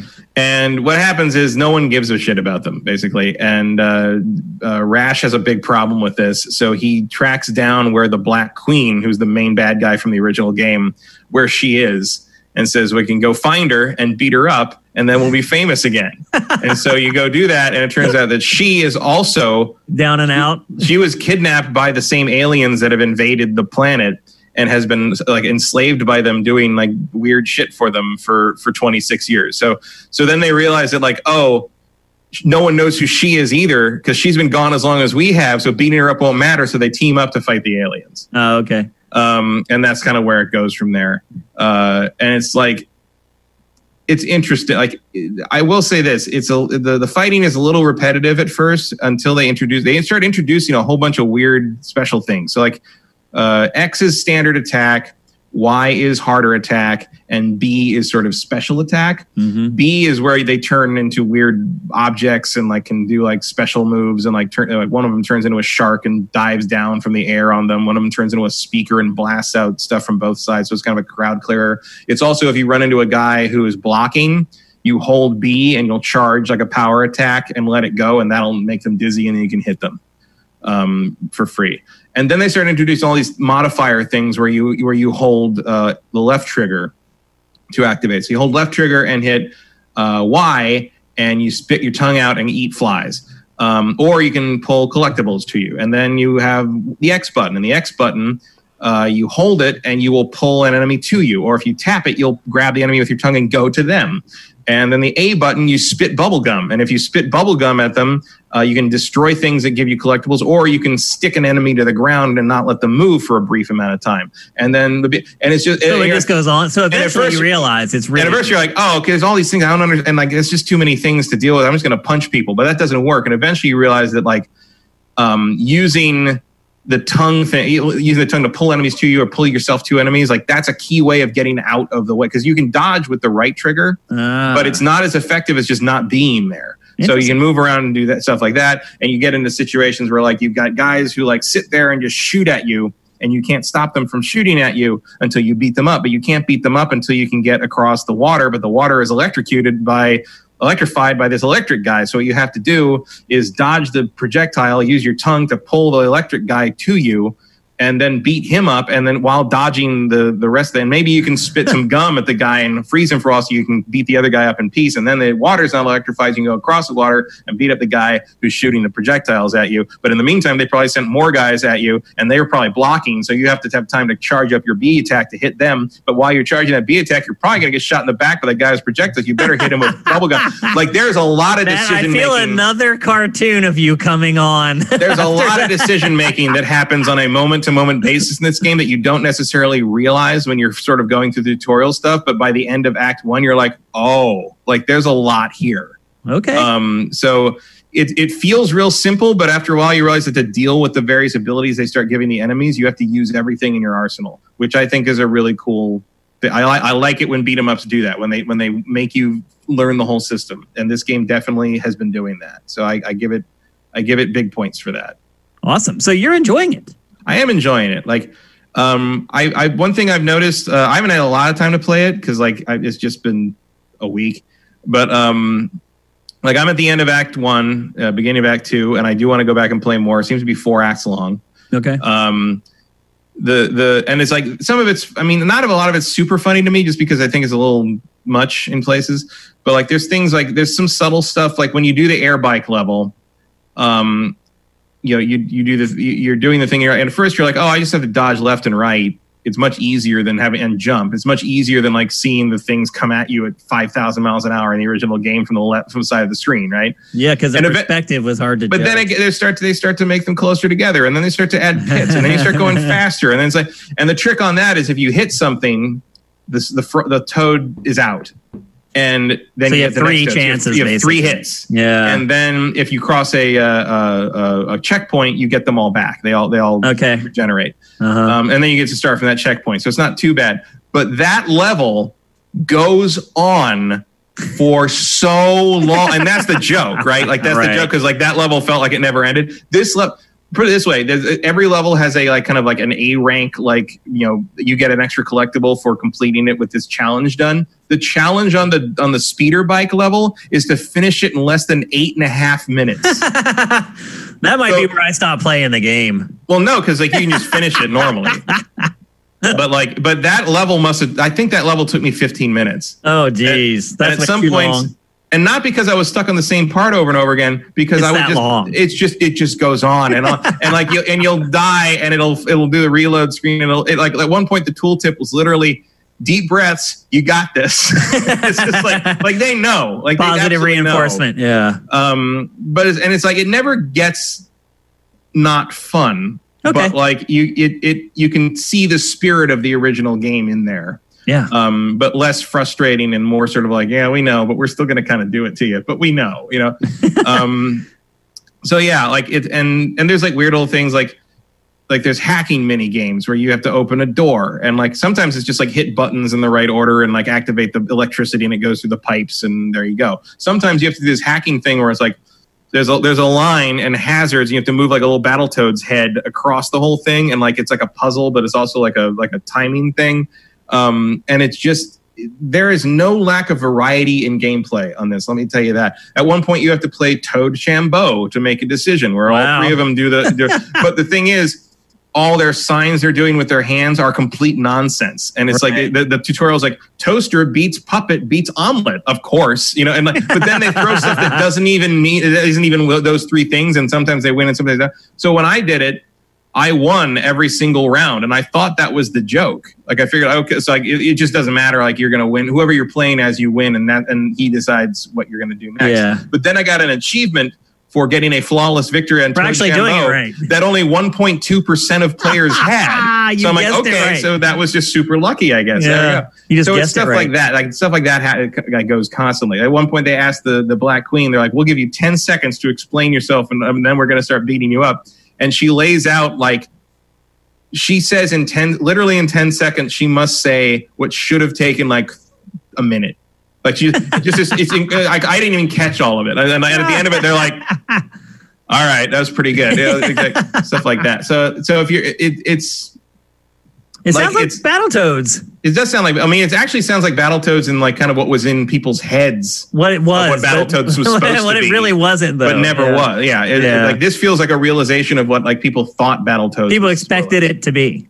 It's actually got a pretty deep combat system. It's got like actual humor in it. The animation is gorgeous. It really is. It's pretty long. There's a lot of challenge to it if you want to dig for it. There's like ratings for everything. There's ratings for each fight you get in. You're rated by how well you did. I don't pay attention to that because who's got the time? But it's there if you want it. And it's moderately fun. I mean, it's not as funny as it thinks it is, but it is pretty funny in places. Now, I'm assuming you got this on Game Pass? I did. And that was actually one of the other things I was going to say is I've noticed something about Game Pass in that I am much more willing to just play a game for a little bit and say, fuck it. and Yeah. never touch it again. Well, why because not? It didn't cost me anything, Yeah, right? exactly. Yeah. So I know if I keep going back to something, I actually really like it on game. If it's a Game Pass game that I go back to voluntarily after I do this show, like it's clearly a game that I enjoy, then I will go back to this one. Yeah. So that's about as good of an endorsement as I can give it in that regard. It's like I don't consider these games to be an obligation to play because I didn't really spend money on them beyond the subscription. And if I keep going back to them, like that's an endorsement to me anyway. Do you know how much it's selling for? I don't know. I didn't actually look. I don't know if it actually shows me that if I have Game Pass. It just says download it. Maybe someone in chat knows offhand how much it's going for, so we can share. If I Google it, I bet it'll tell me. $20. Sneaky solid snake says $20. $20 is pretty good for this. It sounds like it. It sounds like that's a good deal. Like it's definitely better than Streets of Rage 4. Yeah. Did you play? I was going to ask you actually. Which do you like better? I mean, personally, I like Streets of Rage 4 better because I like Streets of Rage, and I like this. Battletoads doesn't hold any nostalgia for me. Okay. Streets of Rage does, but I do think Battletoads is a better game. Okay. If that makes any sense. All right. So there you go. You can get Battletoads for free on Xbox Game Pass. It's only $20. It's only available for, I guess the PC version's available now, I would assume. I think so. I don't know. It's on PC, yeah. Yeah. So PC and Xbox One will be interesting to see if Microsoft ends up trying to distribute that to other platforms. Because this does seem like a game where at least on Switch it might make a lot of sense. So yeah, I mean it might. I think the audience would be there for it. Absolutely. I mean, a bigger audience probably than there is on Xbox, to be perfectly honest. You could slam one of these guys in Smash while you're at it too. Yep, Banjo and Smash. We've been waiting. All right, next up we're going to talk about a sports game briefly. I know how much you guys love sports games and how much you guys all play them. Although I would say this, I am pleasantly surprised by how many people on Sifted actually like sports. Actually, talking about our fantasy football league from last week, it looks like everybody but one person so far is back in. So I'm just waiting for one other person to reply, but it looks like we might have one slot. If you're interested, DM me on Sifted, just at Shane in your messages, and it'll get to me if you want to play. But anyway, we're going to talk about golf. This year is the first year that 2K Sports has its own golf game. But there is a bit of a catch. This game was not built from scratch as the brand new 2K PGA Tour game. This game is actually a game called the Golf Club that has been in development for a long, long time. And it's been an indie game that kind of built its own kind of cult following. And in fact, just last year, the Golf Club finally got some licensed stuff in it. It finally got some real golfers and real gear, which my guess is that's probably what made it catch 2K's attention to snatch up its developer and then change the title of the game and start creating golf games under the 2K banner. So with all that out of the way, this game's really good. I was very surprised by this game. As you guys are going to see in the B-roll, it is not a pretty game. In fact, it is one of the worst looking games that I have played in a long time. If you want a good comparison of kind of the level of the visuals in this game, think about like European like Truck Simulator, games like that, where the trees are like a brown pole and then just like 5 sprites crisscross down the pole to make the trees. Like it looks okay from far away. The closer you get to anything, the worse it looks. In particular, the golfers. Now, you can create your own golfer. You won't be able to create something that looks just like you. I'll say that. I wasn't able to because there's only like 7 hairstyles or something like that. But you can create your own golfer. And I'll say this, the golfers that you create look okay.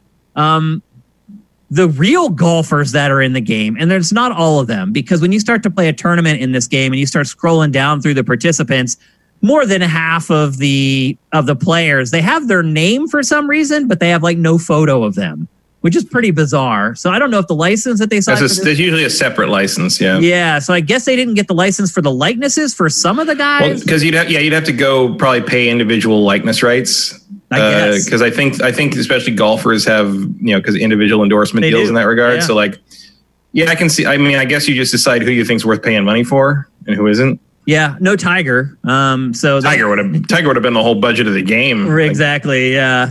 But there are some big golfers, but not all of them. And Koepka, I didn't see him. Like, in fact, now that I think about it, probably the 5 biggest golfers going right now, I did not see in the game. Yeah, that would make sense. But like the 5 to 10, I did. So anyway, they look terrible. It doesn't really matter because they only look like rough approximations. Like, the engine for this game, like, they haven't quite figured out, like, not a lot of self-shadowing going on there. There's none. Wow. And there's that weird stuff where, like, if a golfer is like wearing a baseball cap, like the gap between the bill and the actual cap on top of your head, the light shines down through like the gap. So the light's like shining on their, like, that's what you're expecting with this game. But it plays really, really well. And I think the thing that struck me the most about this game is how user-friendly it is. Literally, my first drive in the game, I drove like 300 yards right down the fairway. And there are some assists that help. But the way the controls work in the game, they're just very intuitive. The swing meter feels perfect, just as far as, like, if you ever golfed, there's a rhythm to it. And there's my clubs right back there. There's a rhythm to it as far as when you draw back and then your pause and then when you swing through. And they have replicated that perfectly with the swing meter in this game to the point where it just feels natural. And so I was able to start playing this game very well, like right out of the gate. And full disclosure, I have played a ton of golf games through the years. I haven't played any for a while, but back in the day, I used to play a ton Hot Shots golf. I have played way too much. So I have been very pleasantly surprised by the gameplay in this game. The putting feels good. The speed of the clubs feels good. The assists are there, but they're not overbearing. I was just able to immediately start playing this game and enjoy playing golf. And that's not always the case when you're talking about golf sims. And there are some barriers. Like, there are some things in this game that are harder to find than they would be in other golf games. Like just putting like a backspin on a ball. Say your approach shot from like 80 yards and you use a 9-iron or a wedge and you flop it. And you want it to just hit the green and either stop or spin backwards a little bit. Doing that in this game is a lot more complicated. There's like a modifier shoulder that you have to use and you have to hold like down on the D-pad while you do the swing. I would like to see them find a more intuitive way to do that kind of stuff. But you can really shape your shots in this game, unlike any golf game I've ever played before. Like after a while, I just started messing around with it to see what I could do. I mean, I could hook like the ball around like a horseshoe. Like it's pretty amazing what you can do in this game. Now, the other thing I would say about it is modes-wise, it's a little light. As far as playing by yourself is concerned, there's really just one option, and that's just playing the PGA Tour.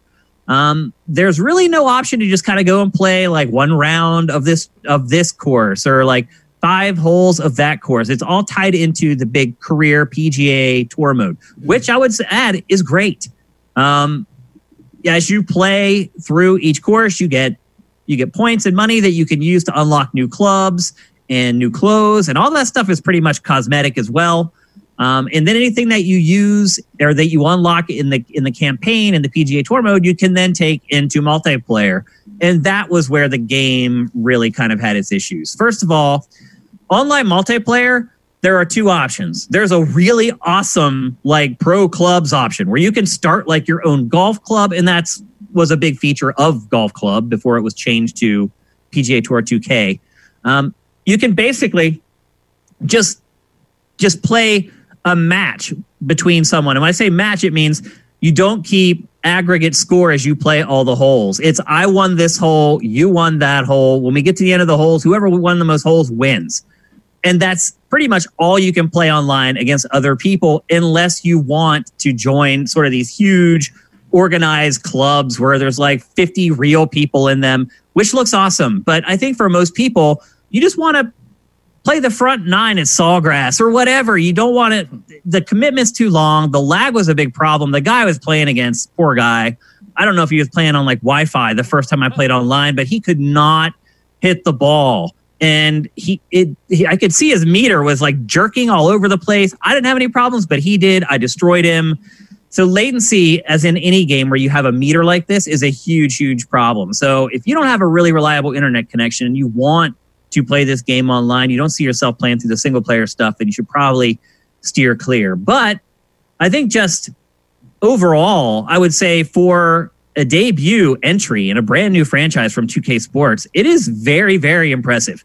It has all the sim elements you could want. And I think it's been a good marriage because the golf club was this crazy, hardcore, rigid golf sim that was all about like data and numbers and the degree of slope on your clubs. And this game has all that stuff. But 2K also kind of made it so it was for the rest of us. Golf Club was for hardcore golfers. Now this game is for people who maybe like golf, but just like to play golf video games. So I feel like the union of the two companies has been a good one. It's resulted in a really good game with horrible graphics. So I'm hoping that in the next couple years that they can get the technical end of the game up to scratch. Maybe somebody at Take-Two, one of their studios, gives them a better engine to use. I don't know. But I would guess that it'll probably be a priority before the next game comes out because it does really look bad at certain points. But I've really enjoyed playing this. It is very relaxing, even though, the online matches are just match play. It's still very relaxing to play a golf game after a long day of work. Just sitting there, you get to sit and watch like the person you're playing against approach the ball, take their shot. You still get kind of those butterflies you get when you really golf. When you're the one who's up to drive and everybody else is standing around watching you. Like my wife won't play golf because of that. She hates it. But that's a big, important part of golf. And you definitely get that playing this game online. If you won the last hole, you drive first. So everybody else is watching you drive. And you can see everything that other person is doing, too. You can see them adjust their stance, all of it. So I'm impressed with this game. I didn't want to talk about it too long because I know most of you guys don't give a crap about it. But I've enjoyed it a lot, far more than I really thought. Much better in pretty much every way than I thought it was going to be, except for the visuals. But I did kind of expect them to be bad because this, again, is just kind of the next year for the golf club, which I've known about for quite a while. So if you like golf video games, there aren't a lot of other options out there. You have like Golf Story and kind of some cartoony RPG-ish stuff. But if you like real golf, this is the best game in town and really the only game in town because EA dropped PGA for the last couple of years and there was just nothing. So it gets a thumbs up from me. If you like golf video games, I do not think that you're going to regret buying PGA Tour 2K21. Any questions, Matt, before we move on?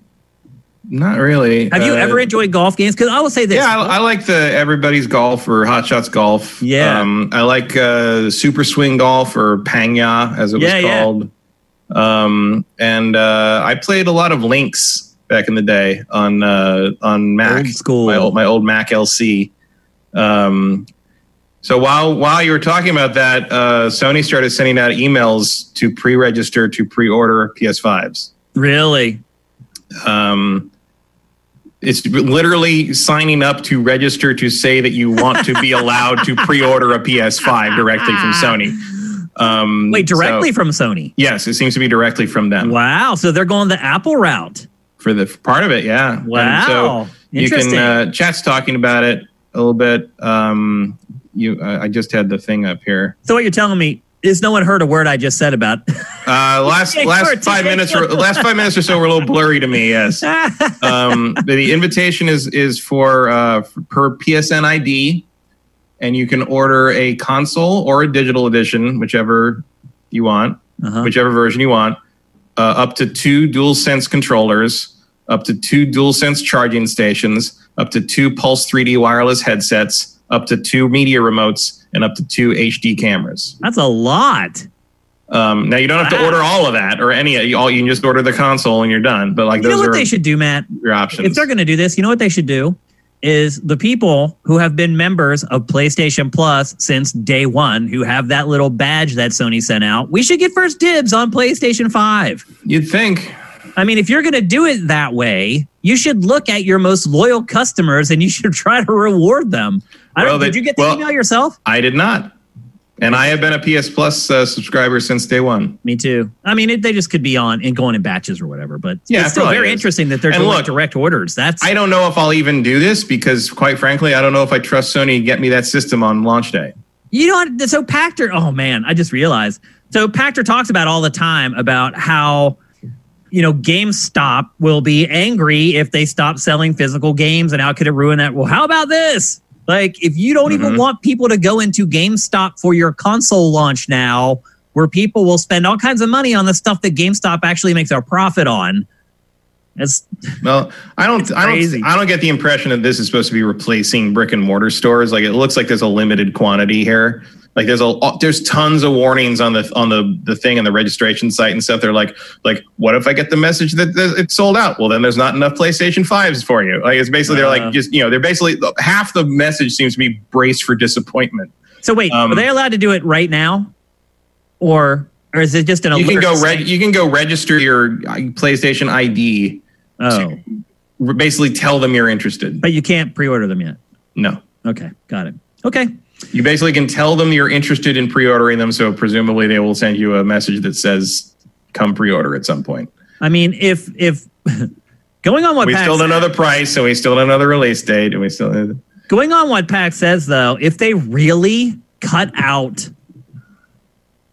them out of the console sales, then, I mean, according to Pactor, that means that the end of physical media is coming. Well, I'm sure you can also order them at GameStop. I mean, this is not going to be the only way to get a PS5. Yeah. It's just a way if you want to early, they want to get out in front of everything first. And if you want to, if Sony can take your money directly, that's better for them, I guess. But again, like I said, I don't know if I trust Sony to get me that system on launch day.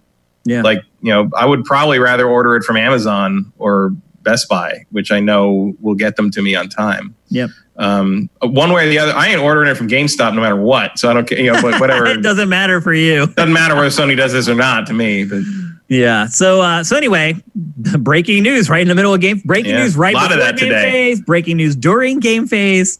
All coming in the middle of my discussion about PGA Tour 2K21. One final note, the game is... It's like the universe was bored by the golf game and decided to spice some shit up.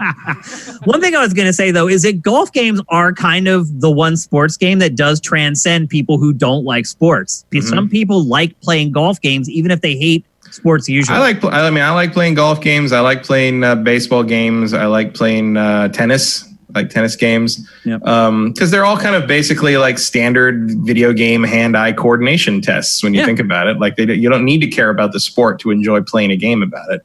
Yep. We played Pangya for hours and hours and hours and hours on the Wii. Like, I remember, especially because it had the level up stuff and it was really good.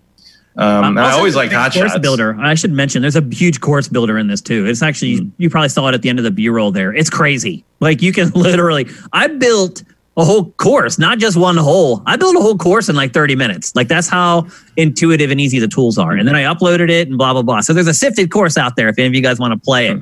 The game is $60. I think it's worth it. It is, but I think it's worth it. You're going to be able to play this game for a really, really long time.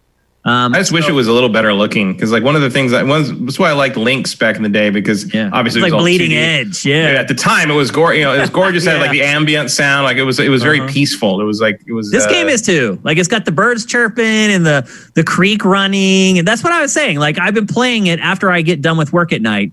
I'll go and sit on the couch. I'll boot it up after we have dinner, and it's just a very relaxing way to pass the time. So again, I do recommend it. Just don't get your hopes up about how it's going to look because you'll be very, very disappointed ultimately. All right, we're going to move on next to Outriders. This is the 4-player co-op episode of GameFace apparently because we have another one. But this one is a little different from the ones we spoke about, but not all that different altogether really. I have been calling this, as you can see in the lower third, Gears of Destiny. This game is made by People Can Fly, who I think they're most famous for Bulletstorm, but a lot of people forget that they were also the studio behind Gears of War Judgment. And you can see in this game all of those influences coming out into one product. So thus, Gears of Destiny. And as you start watching this B-roll starts with like a trailer, but then it gets into the actual gameplay. And I was talking earlier about how I was hoping maybe the Suicide Squad could do some really cool stuff with like team up attacks. This game does that. So once the B-roll gets a little bit further in, they'll start actually playing it. And they're playing it with 4 players. And don't get confused. When I first saw it, I'm like, this is the worst cut trailer I've ever seen. And what they're doing is they're cutting in between the 4 players to show you how they work together, or in some cases, just to give you a better view of some of the more amazing attacks that the characters are doing inside the game. So it almost gave me a seizure when I first started watching it. And then I started to get it. They don't really explain like, hey, this is all 4 of us and we're cutting between all of us while you watch this. So as I said, People Can Fly, they're probably best known for creating combat that is more score-based than anything else. Bulletstorm was like a combo-based first-person shooter. Gears of War was just true to the Gears franchise for the most part. They did a good job on that game, actually. It came out really good. But this game is like, it looks like Destiny as far as like you're shooting and the numbers are flying up and the bar is getting lower and they're spawning all over the place. But it looks like Gears, in my opinion, both in art style and in sort of the traversal and the cover system, because there is a stop and pop cover system in this game, which may seem a little bit weird for a game like this, but based upon what they've shown, it looks like it works. And then the characters also have kind of this bulky kind of look to them where their shoes look like they're like 10 sizes bigger than they actually are. Again, kind of a Gear staple. But they really let their imagination go wild in this game. Some of the attacks that you can do in this game are just crazy. There are 4 classes, I believe. Let me get to my notes here before I get too far in. There's 4 classes. They just unveiled, I believe, the last one, which was the Technomancer, which is the name of a whole other game. Then there's the Pyromancer, the Trickster, and the Devastator. Each one of those has completely unique, not even just like weapons, but just completely different skill sets. So the one that they just unveiled, the Technomancer, it uses turrets, which I love. Any character in any game that can throw down turrets, that's the character I'm going to play as. And that comes from the very first Star Siege Tribes. I played as the medium-sized guy who couldn't fly quite as far or run quite as fast, but he could drop turrets. And I loved messing with people. Have them chase you, run around a corner, put the turret down, and just watch them run around a corner and just get mowed down. I love working with turrets in any game. In the Division 2, I had the turret. Like, that's just how I play. So I'm very excited that that's going to be in this game as well. But in addition to that, it also has, the Technomancer also has poison effects. It also has freezing effects. You can actually put the freezing effects onto your turret so that when your turret shoots the enemy, it slows them down and freezes them. That's the kind of stuff that we're talking about. Now, I'll say this. When I first saw this game, saw the first trailer for it, I was not that excited. I was excited for it until I saw it. But then it looked so generic. Like, the debut trailer for this game is just like, meh. After seeing this stuff, my opinion has completely changed. This game is not what I thought it was based upon the trailer. I thought it was just going to be another rote 4-player cooperative shooter where you're just mowing down the same enemies over and over again. This game, I mean, not only does it stretch the boundaries of what this genre usually does, like content-wise, it's extremely gory. It's M-rated. There's one ability that you get where you have spikes just come up out of the ground, and it's amazing. It impales the enemies, and you can see like the spike like stuck through their head, and it's happening like in real time. So I'm impressed with this game. I have not been a huge fan. I'm not a gigantic Bulletstorm fan. I like the idea behind the game. I didn't enjoy playing it as much as I enjoyed talking about it, if that makes sense. But look, Gears of War Judgment, a passable Gears of War game.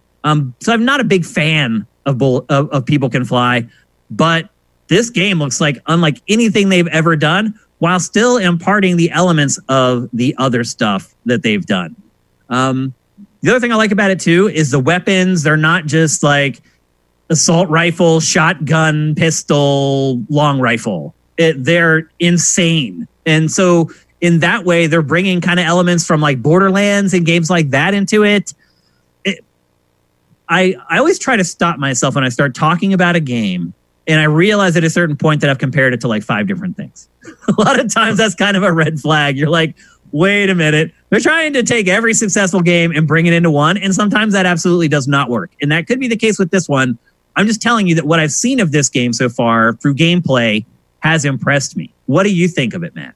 I still think it looks generic as all hell. I really have zero interest in this game, and it's probably also partly because I've never liked anything People Can Fly I've ever made. I just don't really seem to like whatever their aesthetic choices and kind of gameplay choices are. My thing with this is not to drag another fucking comparison into the mix, but I keep thinking about Evolve.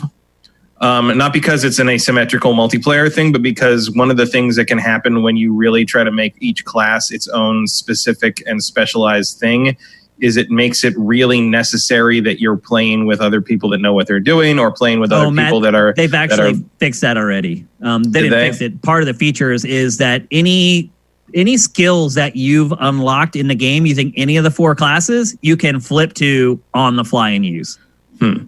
So I think they probably were like, that could be a problem. And they're like, well, how do we fix it? This is how we fix it. So that is one thing that I was impressed with as well, is like you have these archetypes, but as you learn stuff for each one of those, you can bring them into your arsenal regardless of which class that you're using, which I think is pretty cool. Well, that's good. But again, I'm sort of stuck in this place where I'm like, just why do I care? Yeah. Like, why am I killing these guys? Like, what's going on? Like, what's I will say, I still really have no idea what the premise of the game is. No, I really don't. There's like a campaign and everything, but like, does it matter? Like, probably not. It probably doesn't. I mean, this is going to be a game as a service. They want to kill your dick, and you have to kill their dick first. That's all. That's good enough. I think that's people can fly in a nutshell, really. Look, they have vehemently said that it is not a game as a service. They're like, it's not. There's no microtransactions. There's none of that stuff. But then they go on to say it has a finite story. So I don't know. I mean, does that mean there's going to be DLC afterwards? Maybe it's going to be like Borderlands, where it's just so big that you can play it over and over again. But the draw on Borderlands is the loot. Right. I don't know. Like, I just don't. I don't know. I'm not. Shooters are. I'm just sort of soured on shooters at this point. So it's not like it's this game's fault or anything. It's just not what I'm interested in right now. When was the last time you were excited for a shooter, Matt? I can't remember. Infinite Warfare, maybe. Maybe that might have been. Yeah. Well, I do like shooters, and I do play them all the time. And I am excited for this game. I have trepidation. I'm not all in on it. Obviously, I haven't even touched it yet. But what they've shown me, I was pretty impressed with. The other thing I like too about it is that it's a third-person game, and if it is indeed loaded with cosmetics and upgrades and gear, a lot of times when you do first-person shooters, like that stuff's lost. Only everybody else can see all your stuff. So with third-person games, you can actually see the gear and the stuff that you've unlocked on your character, which I think adds some weight to it. But again, it's not a game as a service, according to People Can Fly. That's pretty much all the information we've got so far. They also said that the cooldowns for abilities are on really low timers because they want you to be able to keep using them. And if you watch this B-roll, like they show some of the abilities being used over and over and over again, which again is kind of a small wrinkle to what we're used to that could make a big difference in how a game actually feels to play. So I like all the stuff they're talking about. I like what they've shown, or at least what they just showed. I was not really pulled in by their trailers. I do not suspect if you're someone who really enjoys stories in games that this is something you should keep your eye on. But I do think if you like games that you can buy and play for a good chunk of time and get your money's worth out of, and you like shooters or you're a Gears fan, I think there's going to be something in here for most of you to like. It is coming at the end of this year. They're saying Q4 2020, no hard date yet, and it's coming to all major current platforms. No word yet on how upgrades would work for PS5 or Series X from this game. But I'm impressed with it. It's called Outriders. It's coming to pretty much everything, and it's coming in the fourth quarter, and I'm sure we'll talk about it again before it is released. Next up, I'm going to talk about a game that I played this week. And the only reason I played it was because I was pleasantly surprised by a lot of the impressions of it. The first review that we curated to Sifted for this game, and it's Samurai Jack, was like, it said the game was abysmal. And then as we started curating more, everybody else was like, holy crap, I'm pleasantly surprised by how great this game is. So I was like, I'm going to find out for myself. Yeah, I kind of thought this was going to be, I mean, I didn't play it yet, but I probably will. I do like Samurai Jack. But this is the director of this game is one of the directors and lead designers on Ninja Gaiden and Ninja Gaiden 2. You can see it. So it's and like if you watch the footage and you can definitely see it. Like the pedigree is absolutely there. And he also did Dead or Alive 3 and a couple other things. Like this is a game by a guy who has made some really top level combat games. And I just didn't have time to get to it this week, but I am interested as a fan of Samurai Jack and as a fan of just like good hack and slash games. Well, I'll just say this. I was very pleasantly surprised by this game. It starts out, is Samurai Jack considered a kid's cartoon or an adult's cartoon? Kind of one of those. It's like Avatar: The Last Airbender. It's like kind of for everyone. Okay. The kids can watch it, but it's also like there's stuff there for adults. I've never really watched the show. Just full disclosure. I don't know a ton about the IP, to be perfect. I've watched a couple episodes here and there. I think at some point somebody sent me like all the seasons on DVD for some other game that came out like years ago or whatever. But anyway, they did that a while ago. Yeah. Yeah. So I don't know a ton about the actual IP, but I do know a lot about hack and slash games. And this one's pretty dang good. It starts out really easy, like absurdly easy. And that's why I was asking you, Matt, because I was like, when I first started playing it, I was like, oh my God, this is a cakewalk. Like this must have been made for kids. And then I kept playing it and I got to like the third boss and that's when the screws got tightened down. And I was like, okay, no kid's going to get through this. Like the third boss, I had to fight like a bunch of times to finally beat. And it ratchets it up pretty quick. Even by like the second boss, it's getting to the point where you have to start using all the tools that they give you. And they give you all the tools. Like you have blocking, you have parries, you have strong attacks, you have weak attacks, you have combos that you unlock, you get new weapons. It's not an action RPG. It's an action adventure. You don't really level up Jack. You get new, more powerful weapons that you get instead as they go. You can level up the weapons a bit, but you get new ones so frequently, and a lot of them are really fun and cool to use that I never really felt the need to have to upgrade them.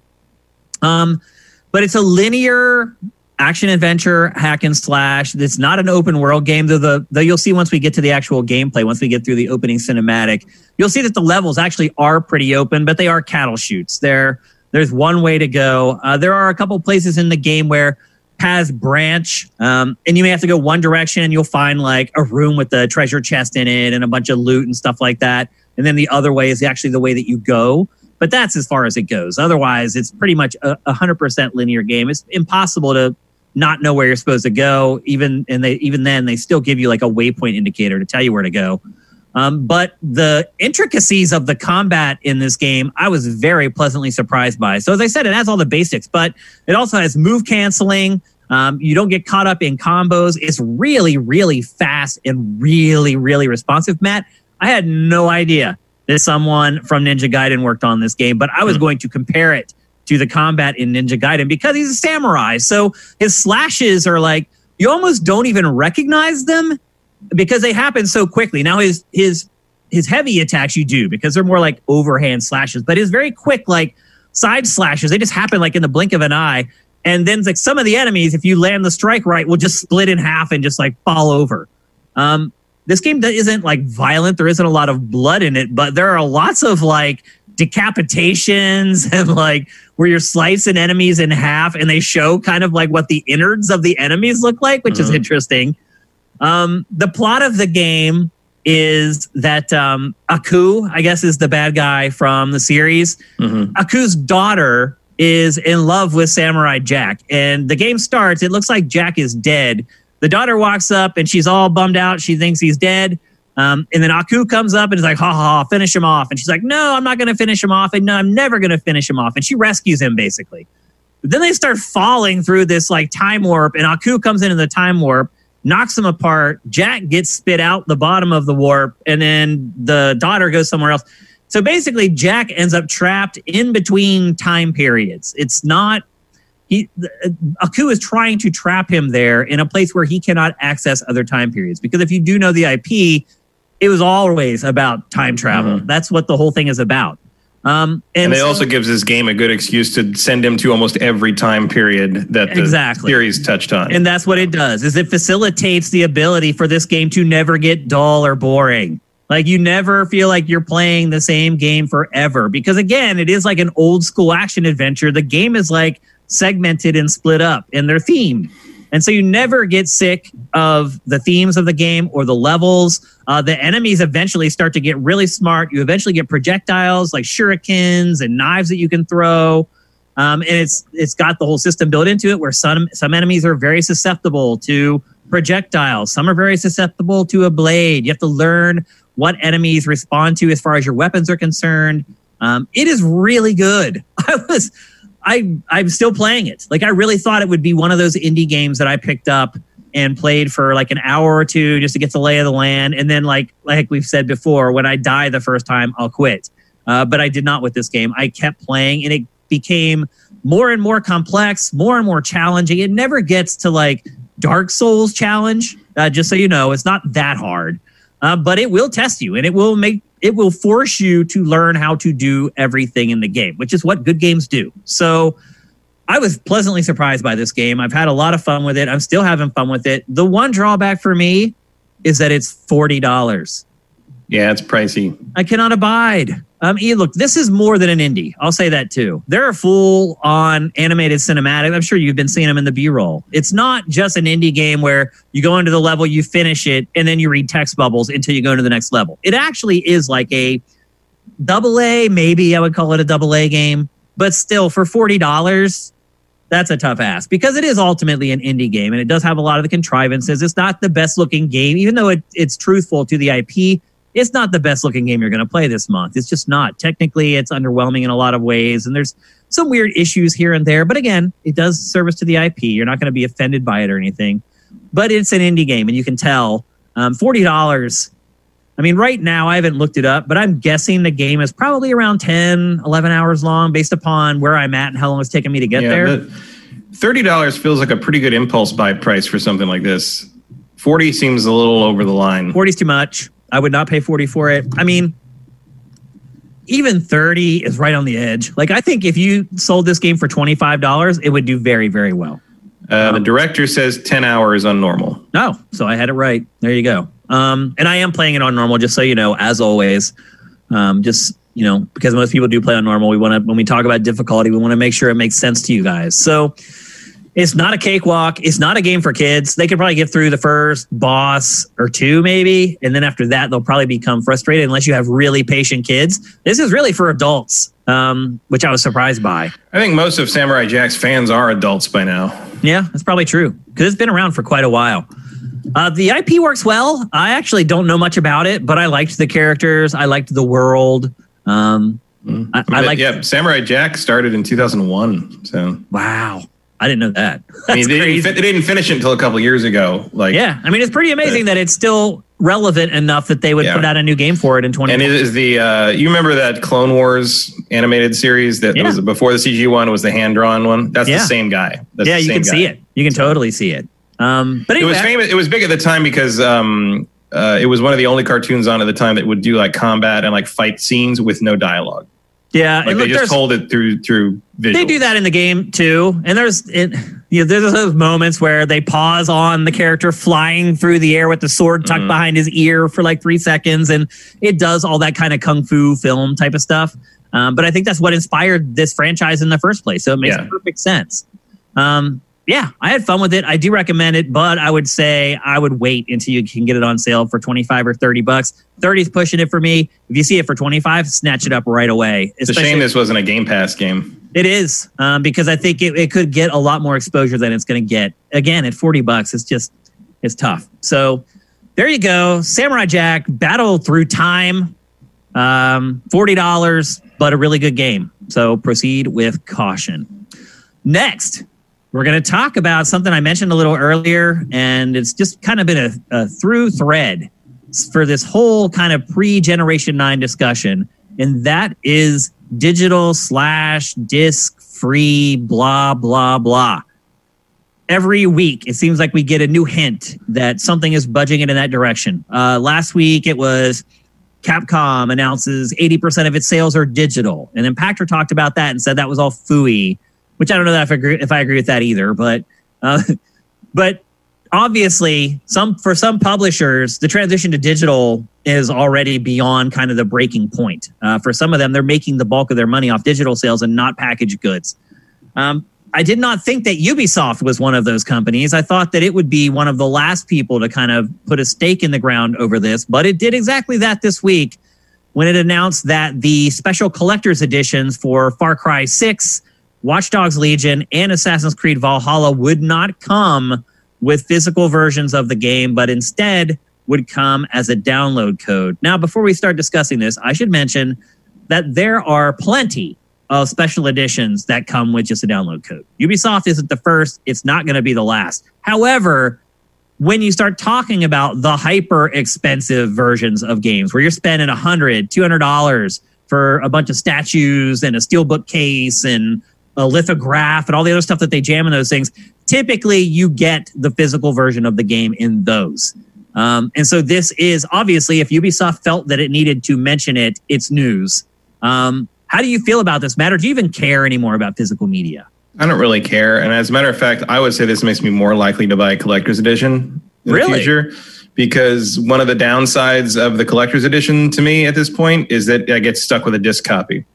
And I would rather have a digital version because the you have vast to use majority. that. You'll be stuck having to use that key going forward. Yeah. And having to put the disc in if I want to play it, which is sometimes enough to dissuade me from playing with that game and switch to something that's easy. I can just hit the button and open right there. Now, Matt, it's very interesting to hear you say this because obviously while you're on GameFace, you're sitting in front of like 5,000 hard copy video games. Are you saying that despite your massive collection, you have lost the urge to collect? Outside of stuff that means something to me or that I think is going to be like an item or a historical item, yes. Like I did get a physical copy of Ghost of Tsushima, not the collector's edition, but I did get a copy of that because I have a Sucker Punch collection and I want to keep that complete. Yep, sure. I still have physical copies of all the Assassin's Creed games because I like that series. I will always buy a physical copy of like a Team Eco game or something like that. But beyond that, like I don't care about a physical copy of a game that isn't important to me in some way. So I will always get digital. When did that shift happen for you? Probably midway through this generation.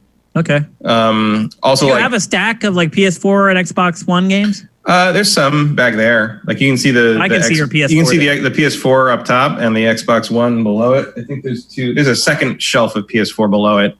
Okay. That's still a pretty big collection for this gen. Not in comparison to the Xbox 360. Well, of course not. Yeah, me either. And by the way, those 360 games are doubled up. So there's another row behind every one of those. Yeah, so my 360 collection is the biggest collection I have for any platform. But like the PS4, so the PS4 games are like I said, Sucker Punch, all the Yakuza remasters, the special editions of those, a couple of RPGs that I didn't want to get digitally because I found them cheap at like Fry's or something, and they were still full price on PSN, that kind of thing.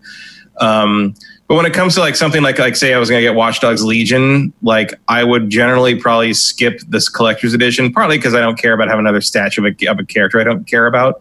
That's the other thing is like stuff like that where they're like, oh, like new Assassin's Creed's coming out, special edition has a collector's edition, has the statue of the new protagonist. I'm like, cool. I don't know if I like them yet. So why would I want a statue of them? What if I don't like them? They do make a lot of assumptions with those things, for sure. It goes back to the original Watch Dogs collector's. It was like the iconic hat that Aiden Pierce wears. And I'm like, first off, there's nothing iconic about it because it doesn't come out yet. Second, why do you assume I want to wear Aiden Pierce's hat? Yeah. It's like, there's a whole lot of questions there. Yeah. But like if it came with something that was like, I would be more likely to get it if it had a bunch of stuff I thought was cool, because then I would get a digital code that I could just put in the system, get the digital version, not have to swap the disc out every time I wanted to play it.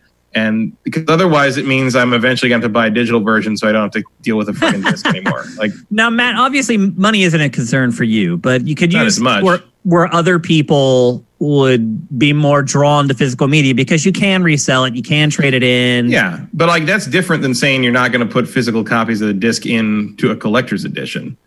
Yeah, but I mean, some people who buy collector's editions, they may buy it with the idea of, okay, when I'm finished with this, I can still sell that physical copy and get, $40 on Craigslist. It just seems weird to me that if you were going to buy a super duper collector's edition of something, why wouldn't you intend to keep the game?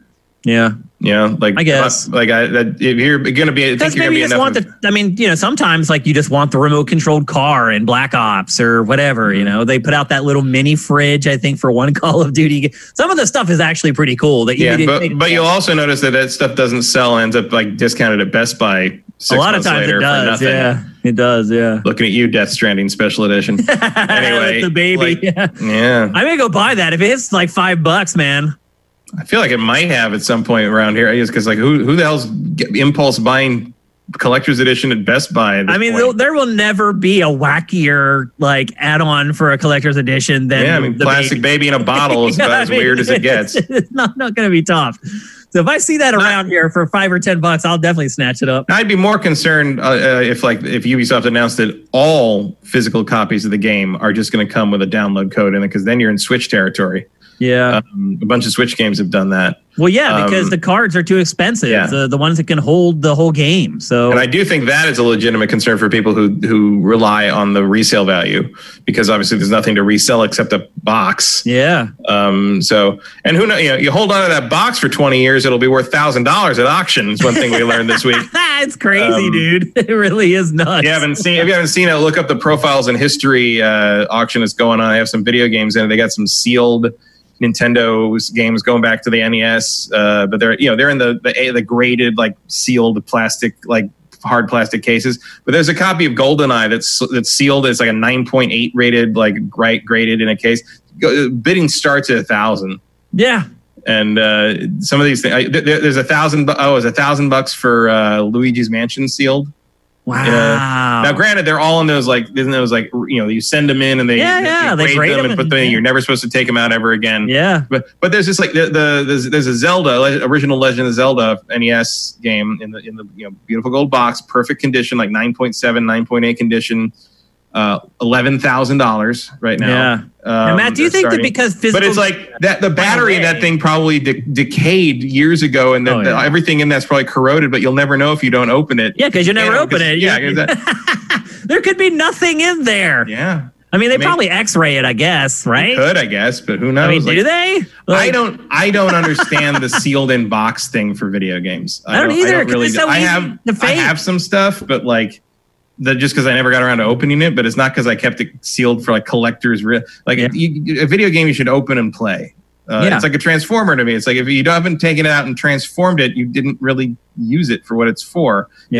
It's not like comic books where you can just sort of like keep them in the thing and like that's different. But it's just a little weird to me. But the decline of physical media is sort of inevitable at this point. Tractor says 10 years he thinks for physical games.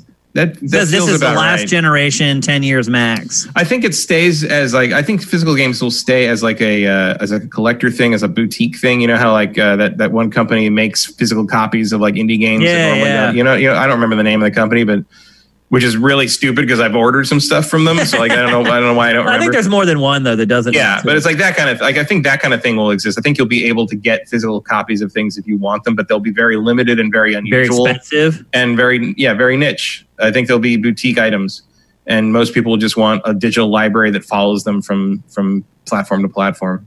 Now, because collecting will essentially come to an end when that day comes, does the value of all the stuff that we have collected already go up?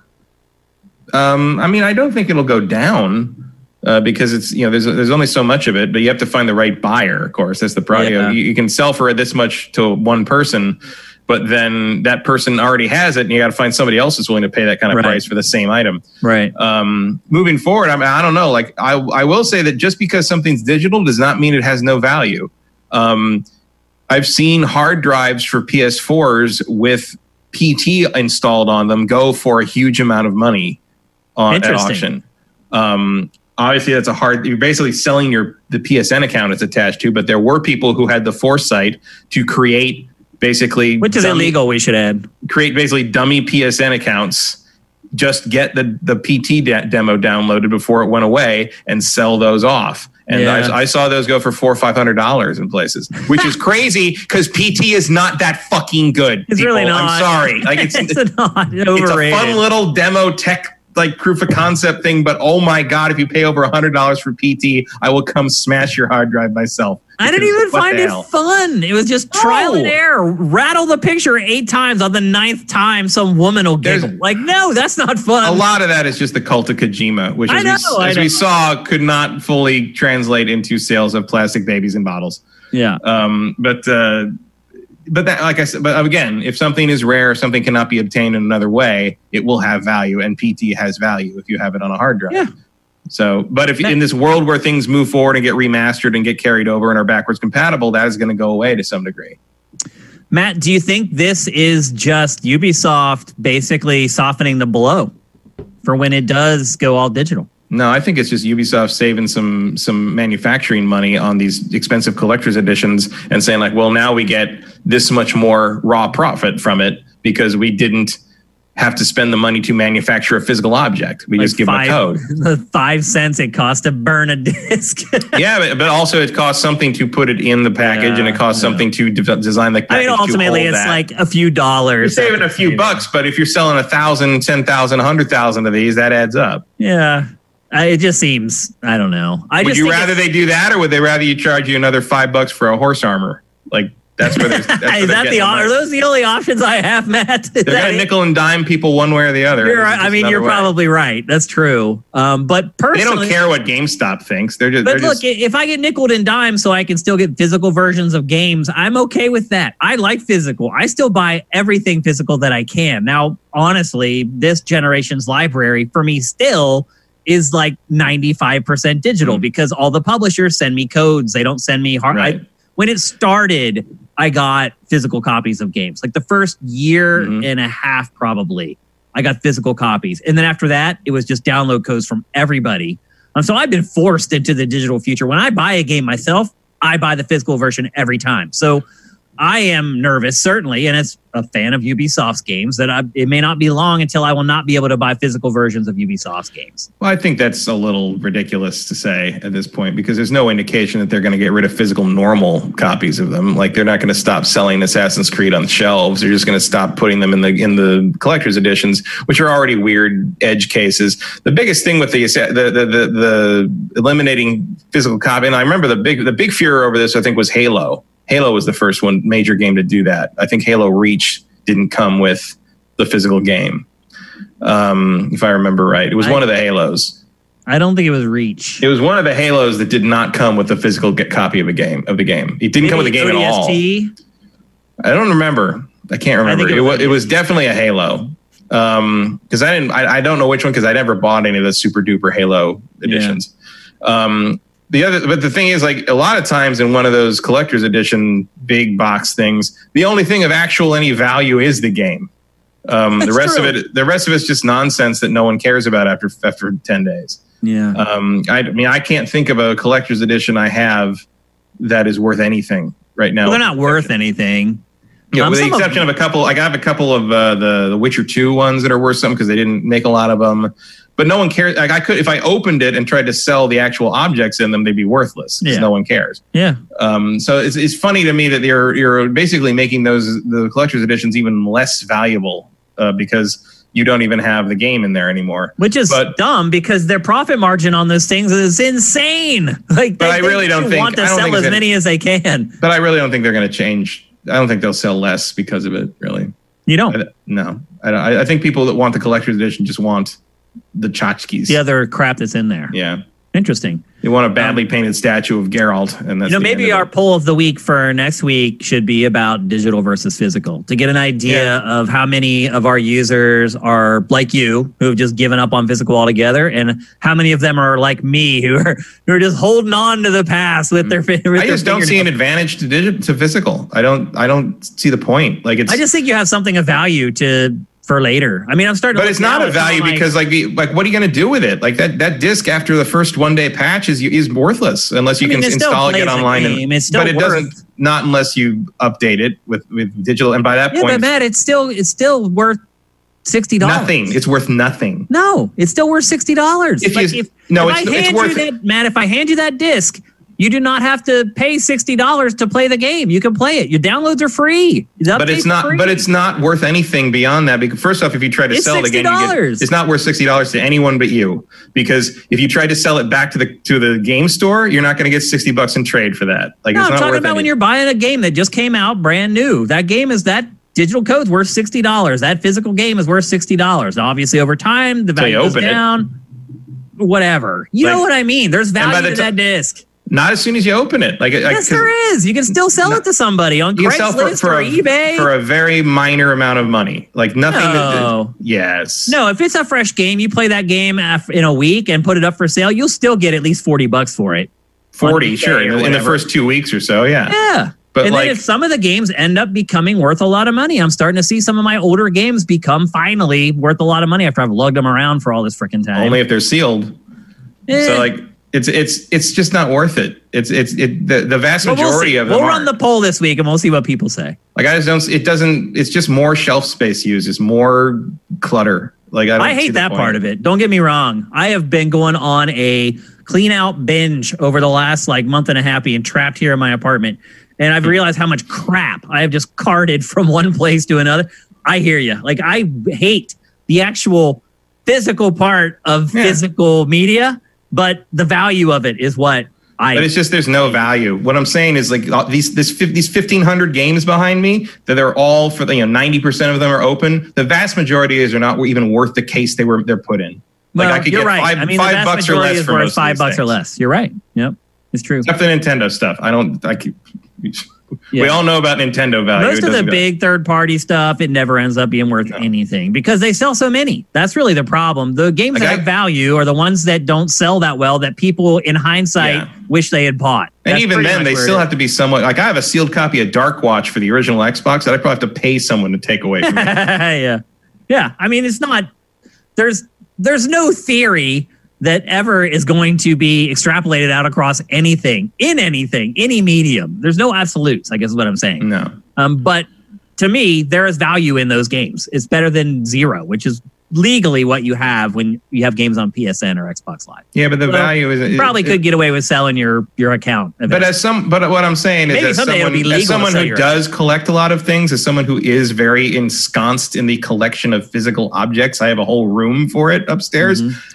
Yes, theoretically, that Transformers collection is worth X thousands of dollars, but good luck getting it from someone. Yeah. Good luck getting it. Good luck selling it. Yeah, exactly. Who wants to have to ship all of that to anyone? For you'd have to find somebody who's also a collector who just wants to buy your whole collection. Or piece it all out. And that would that's like a full-time job. You never want to do that. I mean, I apologize to my niece and nephew because they're going to have to deal with this shit when I die.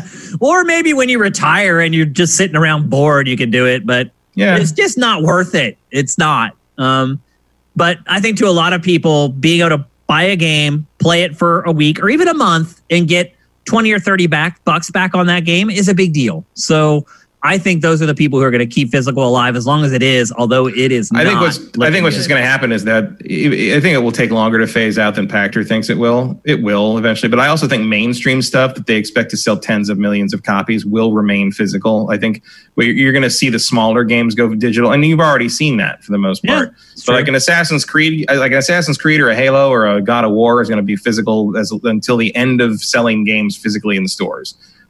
Which might go the way of the dodo because also physical movie media goes away. That could be a whole universal shift, not just video games. That could just be the end of a media store kind of thing. Yep. So anyway, Pac is saying 10 years. He also points to CDs, how they're still alive as a way to explain how games media will stay alive. And he's right. You can still buy CDs, believe it or not.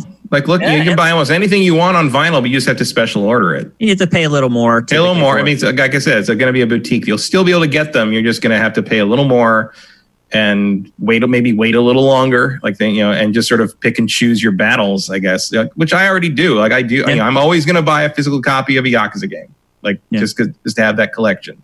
But I'm just going to have to, I just pick much more carefully now. I don't care if I have a physical copy of Battletoads as much as a meme as that might end up being one day. Well, I'll put it to you this way. Right now, where I am sitting, I am surrounded by, I'm guessing, at least a ton of vinyl, meaning 2,000 pounds of vinyl records.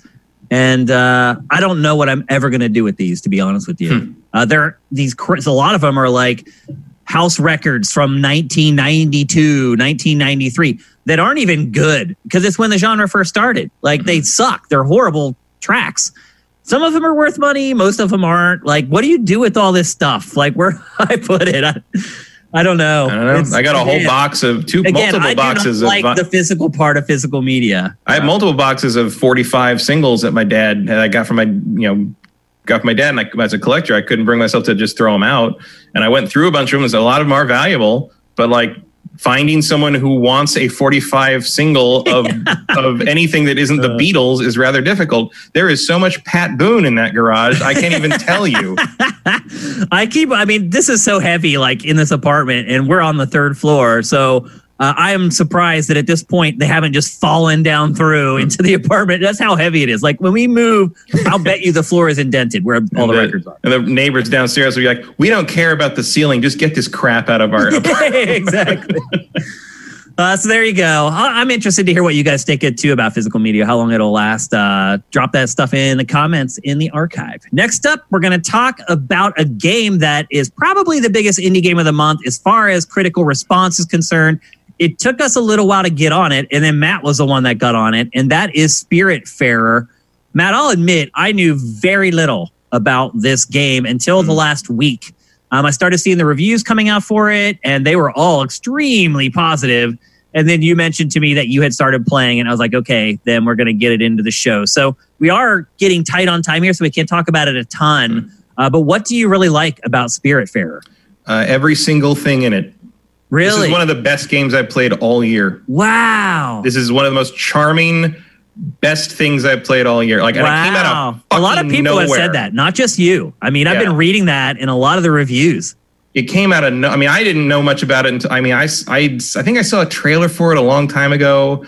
It's been in development for a while. Yeah, and I saw that it was coming up on Game Pass, like in the games coming soon or whatever. And I'm like, oh my god, I remember. That's the other thing. I could never remember the title of this thing. Like even after the first day I played it, the next morning I was in the shower and I'm like, oh, I'm gonna go play. I gotta go. Shade. Spirit Dancer. Shadow. I could not remember the name of the fucking game. So Spiritfarer. Yes. Okay. What the hell is it, Matt? It's insane. So what it is how do you even explain it? So what happens is you play this girl named Stella and her cat Daffodil, and you wake up on a boat and are told by Charon, the ferryman of the dead of the underworld, that he's retiring and you are the new Spiritfarer. You are the new ferry person. And he that's what you do. You're a ferry. You are the ferry person. You are the new Charon. Boat ferry or like magical ferry? Both. Okay, both. Okay. Because he gives you this magical light that you see. She has it on her belt, and that's what you use to do magic, and it becomes any tool you need and all that. So basically, so he's like, okay, I'm retiring. I'm going through this like big archway gate thing to the big reward, and good luck. And you find your own boat, and then you can go, as you see here. You go look at the map in the cabin, and you pick where you want to go, and you hit it. And the boat will autopilot there. And while you're on the boat, you can fish off the back of the boat. You can build stuff. You can talk to your friend. So spirits that need your help, you find them in they're kind of in these weird sort of like robe looking things. And when you recruit them to your boat, they become animal spirits. So you see that deer girl there. So the deer woman is Gwen. She is someone you actually knew when you were alive. Okay. But now she's. So wait, you're dead too? Maybe that's unclear. You don't know. Okay. You're not alive, but you might not be dead either. But it sounds like basically you're the replacement for Charon. So presumably you were alive at some point, and somehow you've ended up here with your cat. What do you do as a Spiritfarer? What's your job? So the people. So you'll see here the upgrade. So you can upgrade the boat tremendously, and the bigger the boat, the more space there is to build. And you build basically cabins for people. And you build, there's a kitchen and there's a sawmill and a loom and a metalworking shop and a garden and a field where you grow plants. And basically, so you're sort of like upgrading the boat to have all these. So it's sort of like Animal Crossing in that regard. You're sort of building a little town on the boat. And then you talk to the people on the boat. animal people on the boat, and you'll see like right there, quick flash there, you saw what they want. So they have like wants and things they like and things they dislike, and you want to improve their mood. So you can improve their mood by giving them their favorite food, or keeping them fed in general, or doing things for them by like taking them places or giving them gifts that they want, or so hugging them. Hugging them is Noah's Ark. It's like Noah's Ark. It's Noah's Ark, except you're basically doing unfinished business to let them move on to heaven. So you're in purgatory. You're the purgatory ringleader who's helping people. They never quite say it like that, but basically, yeah, you're the ferryman of the dead. You're the gatekeeper to the afterlife. Something like you're that. helping people, and you're going around on this ocean. So here you see like you can go to these storms that will like send these jellyfish across, and you hit the jellyfish, and the orange jellyfish give you money, and the green jellyfish up top there, that's like a specific kind of item you need to build stuff. So you have How to go. How much platforming is in the game? Is it a platformer, or is it just kind of these little vignettes that you play? It's not really a platform, because this is just sort of jumping around on your boat. Yeah. But there is a lot of jumping. So like if you go to various islands, islands have resources that you can cut down trees and mine and stuff. But then there's also characters to meet, and they'll say like, oh, I wish I had this. And then you can build that thing they want on your boat, and then they'll join your boat and be whatever. Like I just got a shepherd who lets me shear sheep so I can get wool, so I can make woolen things, so I can make stuff like that, and that lets me upgrade more stuff, because then you can upgrade the various, you can upgrade the loom to make wool stuff, so you can make sweaters that the characters that you then run into who need a sweater, you give them a sweater and they're happy, and then they join your boat, and then they can fulfill their unfulfilled life promise, and then they can move on through the arch and go to the next life. And is there an objective to the game? Not as such. Does it just go on forever? You just keep I don't think it goes on. I do not think afterlife? I do not think it goes on forever. No. Okay. I think it does have an ending, but if it does, it's a ways out there, because the map is pretty big. Okay. So what is it about it that makes you like it so much? It sounds like it's just basically a different kind of tweak on Animal Crossing in some ways. A little bit, although there's a lot more character to it, in the sense that like there's an eeriness to it, because I can just see that everybody's dead. Yeah. The animation is gorgeous. It is. Yeah. It's just there's just character dripping out of every piece of it. Is that Eurogamer is correct? It is an incredibly soothing experience. Did that just flash up on this? Yeah, and just like you send the boat off to go somewhere, and as it sails along, you go in and you fish off the back and pull out whatever you pull out and go talk to your people. Like, and it's a lot of and you can dive in the water and like pull barnacles off the ship and find shells and mussels and cook them and serve them. It sounds just like Animal Crossing, but on a boat.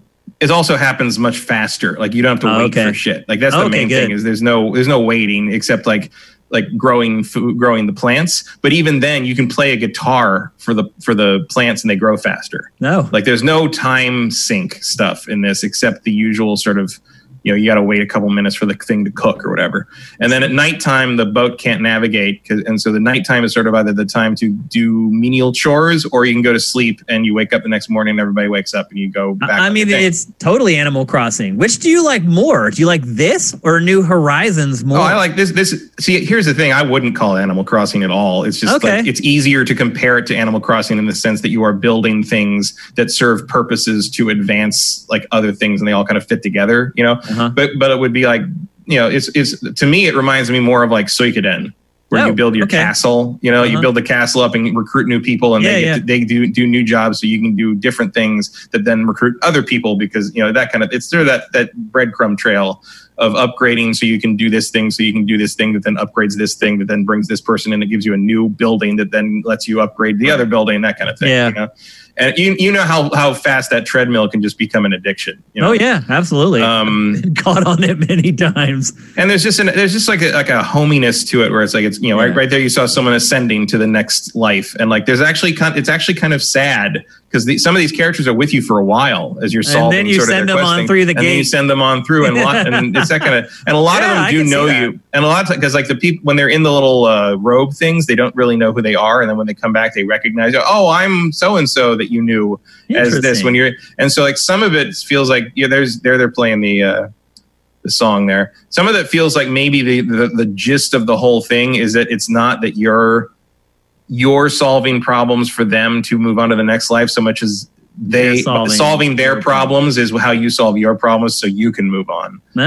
So I think there's probably a twist on that coming up. It sounds cool, man. And you upgrade, like you see, like converted me, Matt. And you see, like you have the double jumps and like kind of all this stuff. Platforming, right? Yeah, there's plenty of platforming to find secrets and stuff on the various islands, but you don't have those abilities at first. So like helping characters, they give you this little orb thing, and those orb things you can then turn in at shrines to give you new ability upgrades. Gotcha. So there is no moment at which you are not working towards some new upgrade to let you do another thing that will let you upgrade to another thing. Like it's a brilliant treadmill. It's also charming and fun, and like there's little things you can discover, little quirks of character. You have the cat with you as well. The cat animation is really well done. If you duck down and hit the X button, you can hug the cat. So that's big points for me. When you jump in the water, you swim around and can dive and find stuff and find crates and stuff. But the cat, who also has her own light ball, like that you do, she just balances on the light ball on the water with this look of terror on her face the whole time. It's very funny. That is funny. And it's just like a charming thing. Like look at that's Charon there. Look at how well that's animated. Yeah. Like I really like it. It's beautiful. It is a beautiful game. I think you've converted me, Matt. I'm in on it. How much is it? I don't know. It's Game Pass. It is on Game Pass. So you joked about that earlier. I didn't know if you were being serious. It is on Game Pass. Yeah. Wow. There you go. Game Pass again. The best deal ever. I would, however, buy this. I would definitely spend money on this. I don't know. What's the most you would spend on it, Matt? I would spend 30 on this. Okay. But I think it's probably 20. That would be my guess. I forgot Spiritfarer. I don't know why I keep forgetting the name of that fucking game. 30. It's 30 on Steam. $30. I would pay 30. I would definitely pay 30. Okay. Is it on everything right now? Or is it just PC? It is on Switch, PlayStation, Xbox, Google Stadia, Mac, Windows, and Linux. Everything. So yeah, just about everything. It's on everything. So you have no excuse not to pick it up. $30, little steep for an indie game, but sounds like you get a lot. This is by Thunder Lotus, which did Jotun, if you remember that. Is that how you say that? It's not Jotun? Yeah, it's Jotun. Oh, I didn't know that. As in Jotunheim. I always called it Jotun. I should have known that was incorrect. It doesn't sound right. So there you go. Spiritfarer, available for everything, $30. If you're burning out on Animal Crossing at this point, and I don't know how you couldn't be. I burn out on it in like a week. I haven't turned that thing on for. It's probably just wall-to-wall weeds at this point. I haven't played it in a long time. But if you burn out on that and you're like, you know what, I could probably get into something like that again. This is kind of in the same ballpark at least. You know what it also kind of reminds me of? It reminds me of Supergiant games. It reminds me like Pyre and Pyre. Yeah, there's an element of style I can see. Yeah, and also how Bastion sort of felt like it had this home base, and like it felt like you were kind of striking out to explore from where it was like that too. I mean, I'm a big sucker for like building a home base in a game. Yeah, and this does it real well. Awesome. It's really good. Okay. That's Spiritfarer. Now on to our last topic for episode 226. Probably the biggest hardware-related story this week, other than what just broke in the middle of the show. So at the beginning of the week, we got a report that a more powerful version of Switch was going to be coming next year. However, that report was from a very small Taipei tech website that looked like it was made on GeoCities. And so we saw it, and we chose not to curate it. Or I think we curated it, but we were like, take this with a huge grain of salt. This is a little dinky publication. Well, then it was followed up by Bloomberg. And not Jason Schreier, I would add. One of Bloomberg's Asia writers, a couple days later, confirmed pretty much everything, saying that Nintendo Switch 2, or whatever they're going to end up calling it, a more powerful version of Switch, is coming in 2021. They actually elaborate a lot more on it than the Taipei website had. They also shared that their target is 4K visuals for the new Switch. And most interestingly, that the lack of software for Switch in 2020 has been because Nintendo is essentially bogarting games to launch with the new, more powerful system next year. So to start with, Matt, again, this is coming from Bloomberg, about as reliable as it can get. How much do you believe all that information? I mean, I pretty much believe all of it. Like, okay. I think an upgrade Switch is inevitable. Like, it just is the only thing that makes sense moving forward. The timing is right now, too. Yeah. And it would also, the idea that they're holding stuff back to launch with it also makes sense, because that's one of the only possible reasonable explanations for the second half of this year. It really is. I mean, we've been completely flummoxed by it the whole year. We're like, what is Nintendo doing? Where are the games? Like, where's Bayonetta? Where's Metroid? Where's all this stuff? Where's the next Pikmin? All these games that should be done or close to done or have been done for a while. Where are they? It does start to make a little bit of sense. Mm-hmm. After you read this story. Do you think the timing is right? Do you think we're ready now for the more powerful Switch, or do you think Nintendo can still squeeze some more out of it? I sure as hell am. I was from day one, but yeah. I think it's smart to get away from the new systems like next year's. I wouldn't think it would be a good idea to do it this year. It's a brilliant idea and you destroy PlayStation and Microsoft. I don't know if you want to risk that. Which might be in that position at this point, though, where it could win head to head against those guys. I don't know about that. I think their audience is, they do have the Nintendo cult. I don't know if they have enough of them to counteract that. All the PlayStation fans. Look, if you put a new powerful Switch out and up against a PS5, I'm still going to buy the PS5. Like, there's no possible way you're putting anything out this year that's going to be more compelling. There's no possible way you're going to put out something that's going to be more compelling than Miles Morales, which I can only play on PS5. And even with a more powerful Switch, I'm sure I'll be able to play those new games, whatever they would be, on my existing Switch. Matt, do you believe 4K? I have a hard time. I have a hard time believing Nintendo cares about 4K. I have a hard time believing that they would spend the money on hardware capable of running games at 4K. Like, I don't believe. I'll be honest. Maybe you could run Battletoads at 44K, but the idea of Zelda at 4K, no, I don't. I know it's Bloomberg, but I don't believe that at all. I just don't. What I believe is that we'll get a Nintendo system. Probably, I would hope it will be as powerful as Xbox One X. That would be nice. That's best case scenario. Yeah, I don't even really think that. I think that would be phenomenal. I would be thrilled, overjoyed if Switch 2 was an Xbox One X. Yeah, I don't think it will be, but I think you're right. That is the absolute top level. My guess is it's going to be about as powerful as the launch PlayStation 4. That sounds about right. That's about my guess. Nintendo sort of seems to be toiling about a full generation behind at this point, and that seems like about right. That is still a big upgrade. Yeah, huge. But I think you're looking at 2K for good use, occasional scenarios. Indie games. Yeah. But Sundered will probably run at 2K. Right. But Zelda, the next Mario. I mean, look, they may design those games so that they can run in 4K. Yeah. They may literally just make sure that the visuals are simple enough in those games that they can say they're 4K games to eliminate that quote unquote advantage that the competitors. I mean, look, I don't think a lot of people would have a huge problem with the idea of buying if the new Switch just makes Breath of the Wild look good. You get rid of the shimmer, you get rid of the frame rate problems, you get rid of the pop in. You don't even need to really change Breath of the Wild. You just need to make it run well. And that might be worth it for a lot of people, because then you can say the same with Breath of the Wild 2, which is probably going to be running mostly the same thing. I think Mario Odyssey looks great all as it is. I think Luigi's Mansion looks great.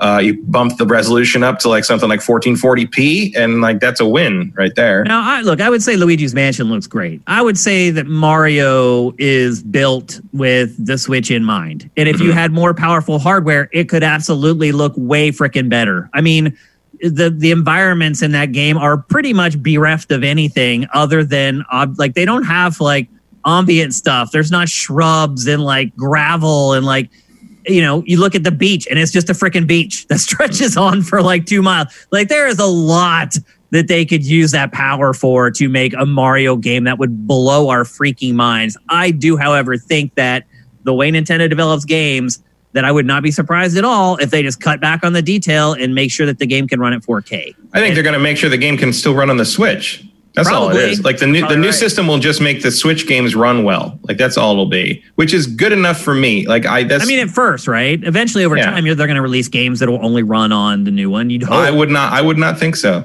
Wow. I mean, I think you're waiting for Switch 2 for that, whatever they call that. Then we're almost kind of in the same console handheld thing that we were stuck in with Nintendo for years. Somewhat, but again, I think it's shown definitively that it doesn't matter. sales-wise. Like, it doesn't stop anyone from buying any of this stuff. Would I like them to step into the 21st century with the tech and make something that's on par with what everyone else is doing? Absolutely. I'd love to see what a Zelda would look like, or a Metroid Prime 4 would look like on something with the power of a PS5. But we're never going to get that. And as long as Nintendo continues to sell tens of millions of copies of these games on hardware that is this severely underpowered, they're never going to change that tactic because they don't have to. Matt, is there any chance that, just like they just released a handheld-only version of Switch, that this new Switch is a console-only? I think there's a chance, but I don't know if it's likely. Like, I wouldn't bet money on it. I would be fine with that. I would absolutely be okay with that. It is possible that they release a console-only at first for the Switch 2. They leave the Switch and the Switch Lite to be the handheld. And then once it gets to a point where the tech that's in Switch 2 can be shrunk down and put into a handheld at a reasonable cost, then maybe they follow that up with the handheld version of it. I think it's a possibility. I think that makes a lot of sense, but that's like one of the only reasons I'm skeptical about it, because this is Nintendo, and things that make sense are not really their thing. I mean, dude, how are you going to get 4K visuals into a handheld? That's definitely not happening. Like, well, obviously, handheld mode 1080p max for sure. Yeah, well, I don't think even 1080p is overkill for a handheld. Like, you just not, unless you're doing like phone resolutions, but you have to read a lot of text on that. Yeah, I mean, I think if you're talking, if by some miracle it is 4K, you're talking about it in TV mode. So it depends. I think people may be pretty excited about that. Sure, I would buy it. I would absolutely get it. I would gladly buy it with no handheld mode, because I never use handheld mode. Yeah. But I just don't know. It depends how integral to the brand Nintendo thinks that is. I mean, it is called the Switch. Right. Yeah. I mean, it's like, I don't know. I mean, maybe it isn't called Switch, the next one. I mean, you can call the Switch Lite, and it doesn't switch. Yeah, so. That's true. That's a good point, actually. I didn't even think about that. So what do you think about the whole holding games thing until next year? Do you think that's a smart strategy, or do you think you just release them now because you got this huge installed base on Switch and you'll sell a metric ton of games? I don't know. I mean, I think it depends what they're. I think it's smarter to. I think it's smarter to hold a couple of the big ones back to build hype for the new thing, because you're just going to get that. You're going to get that new hardware smell on them, where you're like, oh, I really want to play Breath of the Wild 2, but I also really want to play Breath of the Wild 2 in the best possible way. Right. And that's on the new system, and that's going to work.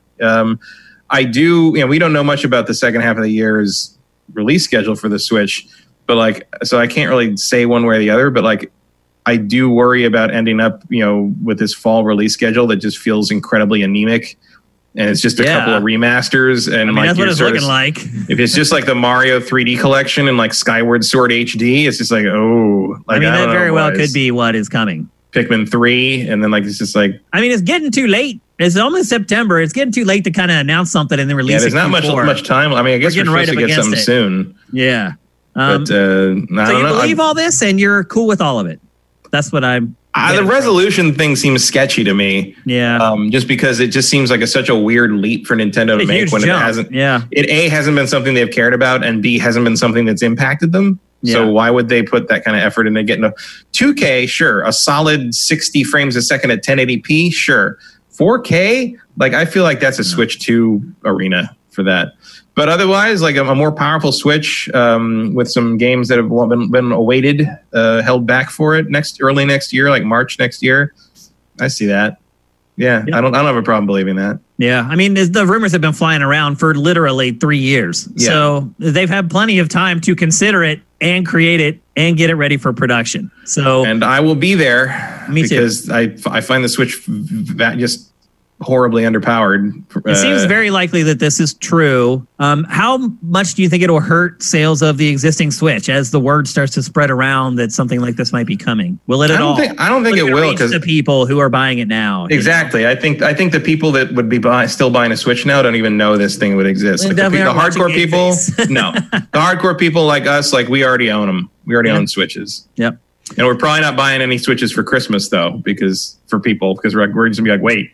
Yeah, you should wait. So yep.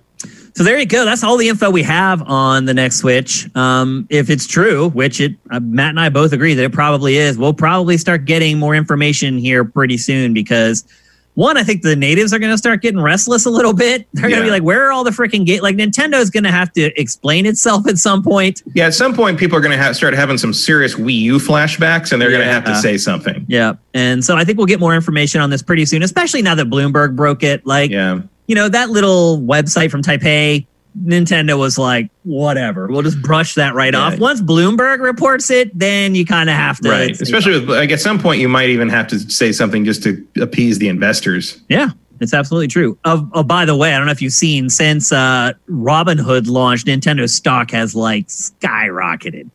And since the partial shares have launched, now that like any Nintendo fan can buy $1 worth of Nintendo stock, it is just skyrocketed. So do not buy Nintendo stock. It is going to go down from here. I guarantee it. That's it for our show. As you guys know, this is the time to get your questions into chat. You should have a bunch of good ones to ask us. We talked about a bunch of big stuff in this episode. I'm actually surprised we got it in under the gun. And we have 15 minutes still left for Q&A. So get your questions into the chat. As always, go at Sifted Games. So we can find them amongst all the other messages. And while you get those in, here's a word from our sponsor. Ready to get away from it all without losing all the comforts of home? DeShazer Ryan Realty has a once-in-a-lifetime 200-acre estate for sale in Libby, Montana that gives new meaning to the phrase roughing it. This eye-popping main lake house on this sprawling estate has 4 bedrooms and bathrooms, phone, and internet. There are also separate guest and caretaker houses. It's the first time this property has ever been for sale, so don't let the chance to buy a slice of outdoor heaven pass by. It can be yours for $3.4 million. If you're interested, no matter where you live, contact Doug DeShazer at 406-291-1643 or DeShazerMT@gmail.com. He can also connect you with local realtors who can help you with your specific needs. If you want to see more, head on over to www.snowshoeranchmt.com. That's snowshoeranchmt.com. Thanks again to DeShazer Ryan Realty for sponsoring GameFace. We appreciate it very much. Let's get into some questions. First up, ETH Demon. Why do you think Sony is being so aggressive with buying third-party exclusives? They are buying more than they did with the PS4 launch. To me, it shows a lack of confidence by Sony, and I am not sure why. I would not agree that it's a lack of confidence. No, not at all. Not in any way, shape, or form. I would. It's what they always. It's a power play, and it's also how they got into the industry. It's how they won. It's a proven strategy. They took over the industry by buying exclusives from third parties, primarily Japanese third parties, which is also where they're getting their exclusives from for PlayStation 5. So I just think Sony's doing exactly what it has always done. I think the bigger question is, why are third parties signing deals for like Call of Duty for PlayStation? Wouldn't it be smarter if their demo is available on all platforms on day one? That type of stuff, I think, makes more sense as a question than just what are they doing buying third-party exclusives. They've done it all along. And you hate it until your platform does it. I mean, that's pretty much how it works. If you're an Xbox fan and you're watching Sony buy up exclusives, you get angry. If it was Microsoft getting the exclusives, you wouldn't care. That's the way it is. So if you're angry that Sony's snatching up exclusives, there are PlayStation fans who are angry that now Microsoft has Obsidian or whatever, and the next Fallout New Vegas could be an Xbox exclusive. Generally it all equals out, but with Sony in the pilot seat and they have all the capital, they're just kind of bullying their way around right now. And Microsoft is probably going to have to dig into its treasure chest to offset some of this stuff. But as of right now, it doesn't look like it's really all that inclined to do that, other than buying studios where your bet isn't paying off for another 2 years. What's your take on it, Matt? I'm pretty much the same. Like it's what they've done. It's how they got Final Fantasy VII, which no one ever thought would leave Nintendo at the time. Yeah. It's in Tekken and all these things. It also helped that they had better hardware, but like, the real story of PlayStation 1 was Sony just threw money at the problem until people decided that was what they wanted. And it worked, and it's always worked. So, I don't really see anything surprising or telling about it. And I don't think that they feel lack of confidence at all. Like there is zero reason for Sony to be lack of confidence. On sunshine. Like Xbox is absolutely back on their heels. Yeah, like if anyone's feeling the heat right now, it is Xbox without a doubt. At the very least, Microsoft knows they are playing the long game and they are not going to win this initial conflict. So I don't think that betrays a single thing of that regard. You're just bummed because your platform isn't doing it. That's my guess. Swanland, here's one for Matt. Thoughts on the reveals from DC fandom? It's to keep this from going until the rest of the time that we have. Just talk about the Batman trailer, Matt.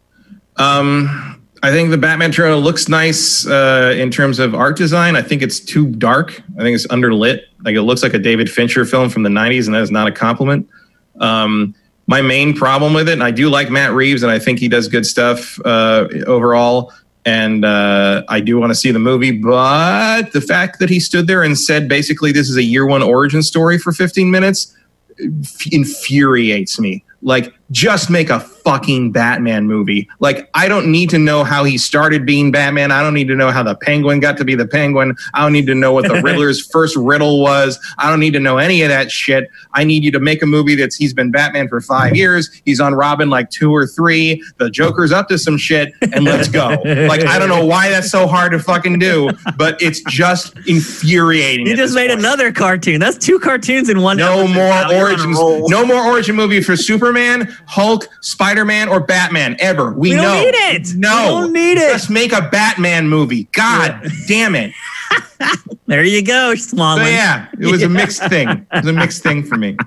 I thought the Wonder Woman trailer was pretty good. Wonder Woman trailer looks real good. I like that. I mean, I just could look at her all day, so she could I don't know when we'll get to see it, but I know. I hope we do. And I hope the theaters are open when it happens, because I'd like to see that on the big screen. Here's a note from The Legacy. Samurai Jack Battle Through Time is on Apple Arcade for Apple TV, iPad, iPhone, Mac, and the entire show is on HBO Max, for those of you who want to know. Thanks, Legacy. The show is worth watching, definitely.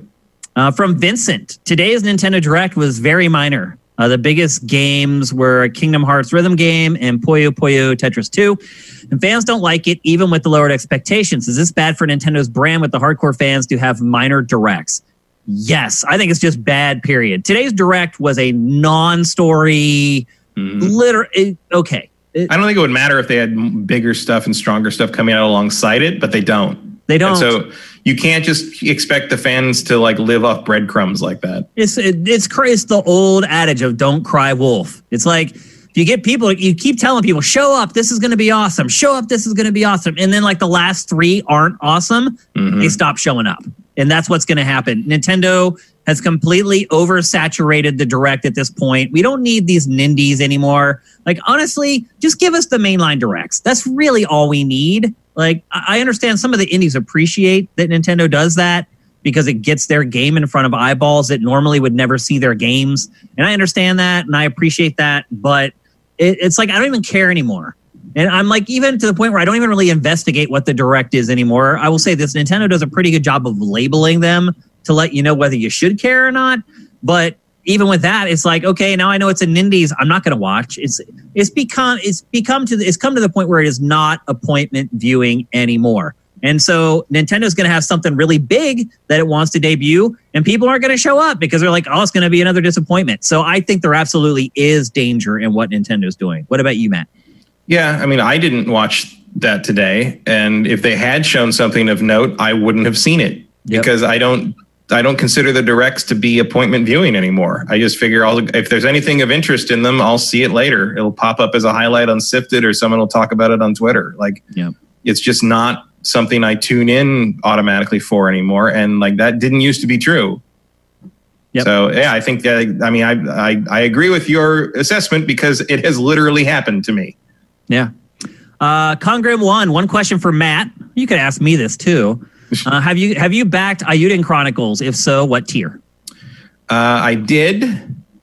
That's the game by the Suikoden team. It's the spiritual successor to Suikoden. Yep. I don't remember what I backed it as. My guess is it was for a physical copy and a digital copy.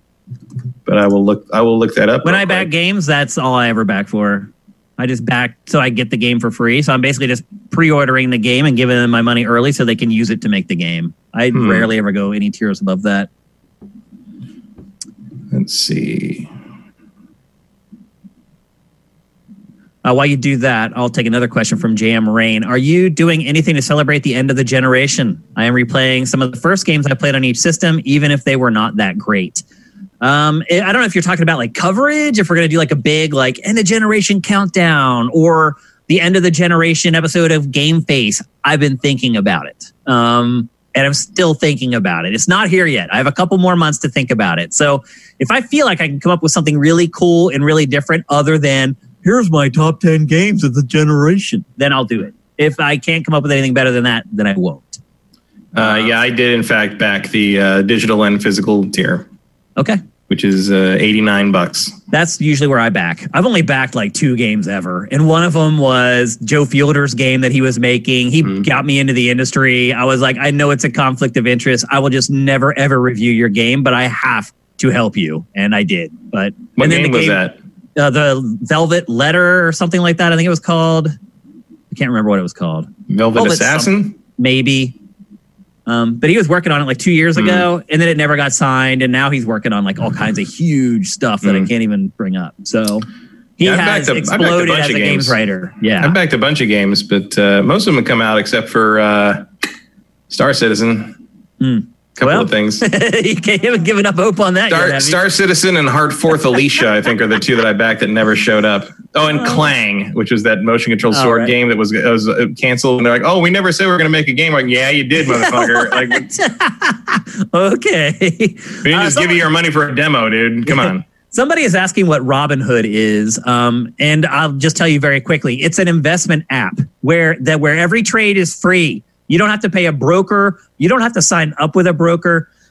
Also, you don't have to like prove that I'm only going to put X percentage of my net worth into the investment. Like you can just go get the app, pull money from your bank account into the app and start investing right away. And it has become a revelation for people because, again, you don't have to pay like a percentage commission on every time you trade. It's all free. Like I have it right now. I could literally buy Nintendo stock in like 5 seconds and I don't have to do anything. I won't be charged anything for it. That's what Robinhood is. So that's one reason why the stock market has been ripping. The reason it's continued to rip is because Robinhood, like 6 weeks ago or 7 weeks ago, offered partial shares. Meaning, so let's say you're like, I want to own Apple. And you look at Apple, and Apple now is like $500 a share or whatever. You're like, I can't afford $500. It doesn't matter anymore because you can literally just say, I have $10 to invest.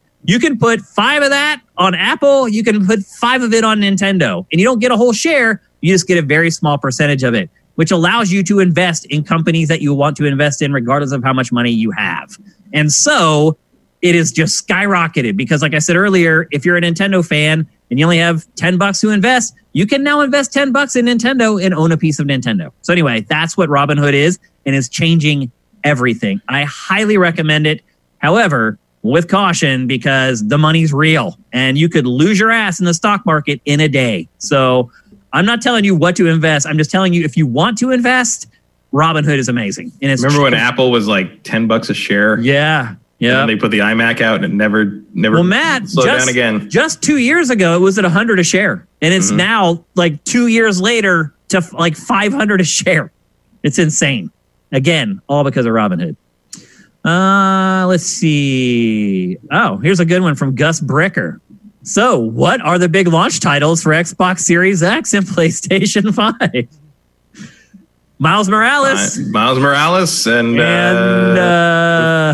Godfall? It's a fine question. It is a fine question.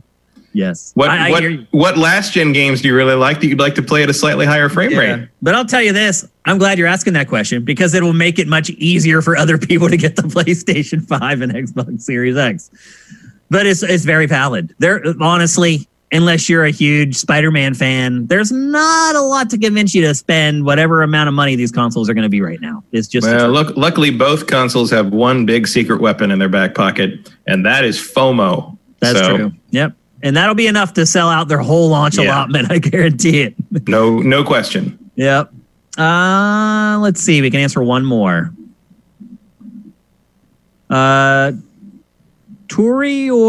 Torion-Till, I believe is how it's pronounced. Are there any 2020 games you guys are really excited for that are not the obvious big AAA games coming out like Cyberpunk and Assassin's Creed, etc.?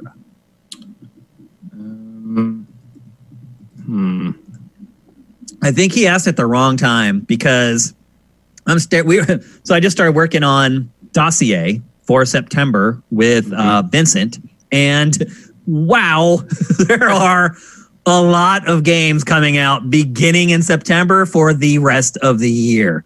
I think about stuff like that when we're in droughts, and I'm like, oh my God, what are we going to talk about on GameFace this week? That's when I start looking at that stuff. Right now, I'm just booking. I'm like, okay, this game this week, this game this week, this game this week. And basically, GameFace is done for the rest of 2020 at this point as far as content is concerned. So I'm worried more about that. I haven't thought about like any sleeper, like Deathloop may have been one, but they just moved that out of 2020. So yeah, I can't think of any. What about you, man? I don't know, not really. I mean, I guess if Yakuza 7 counts, like I'm not seeing a ton of talk about that, and that comes out right before Assassin's Creed and Cyberpunk, so it'll probably get like buried in the zeitgeist.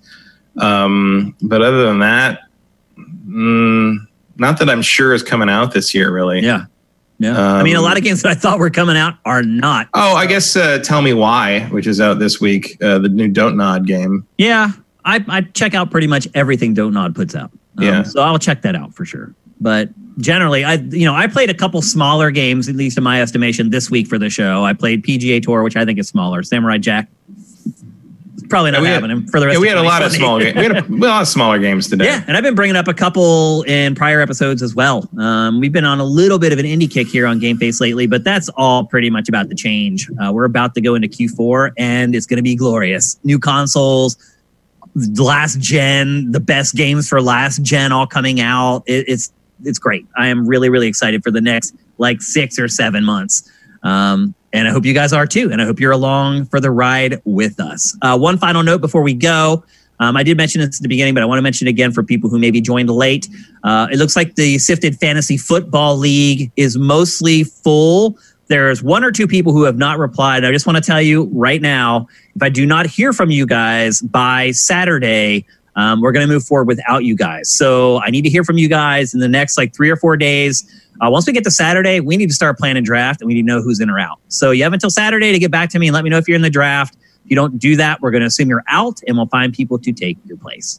So that's it for GameFace 226. I told you it was a big episode. I told you my brain was going crazy, wondering how we were going to get it all onto the show. Somehow we did it. Matt, how are you feeling going into Q4?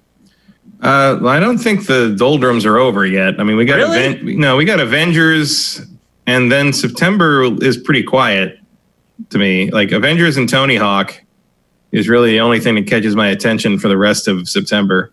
I think there was 60 games in the dossier this month. I'm sure there's a lot, but it's just like nothing. There's a lot of indies for jumps sure. Out. Like any other.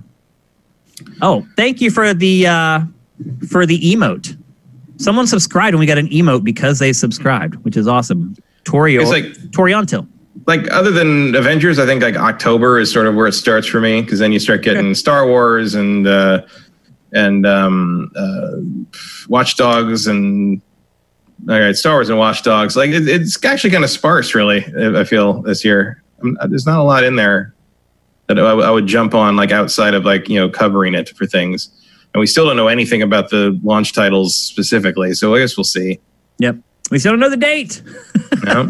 We know the month, but that's about it. Thanks to everybody who subscribed via Twitch Prime. It didn't seem like a lot of you guys waited till the end of the show to do it this time, which bums me out. J. Reed Vic 7, thank you. I did see yours. But I won't be able to thank a lot of you guys. It looked like a lot of you guys did it at the beginning. Darmist, thank you. But that's as far up as I can go, unfortunately. If you did at the beginning of the show, I really appreciate it. It makes a big difference for us. If you're listening to this show on Stitcher, Spotify, iHeartRadio, Apple Podcasts, Google Podcasts, anywhere for free, or watching it for free on YouTube, please consider helping us out. I bust my butt on this stuff, man. My whole life is running Sifted. I give it all for you guys. If you could bump us $1 or $2 per month, it makes a world of difference for us. We're not some gigantic Patreon where your money just goes into a black hole. Every dollar makes a difference to us. So if you're getting the show for free and you're like, hey, I kind of like these guys, I'm listening to it every week, why not go to patreon.com/sifted and give us a couple bucks? We would really, really appreciate it. And if you can't do that, there's always Twitch Prime. And again, that's explained down in the description if you're watching the show on YouTube. So on behalf of Matt, on behalf of Jared, who we actually didn't hear from today. What's up, bro? Hope you're doing all right. I'm Shane Satterfield. We'll see you back here next Wednesday. GameFace is up and out.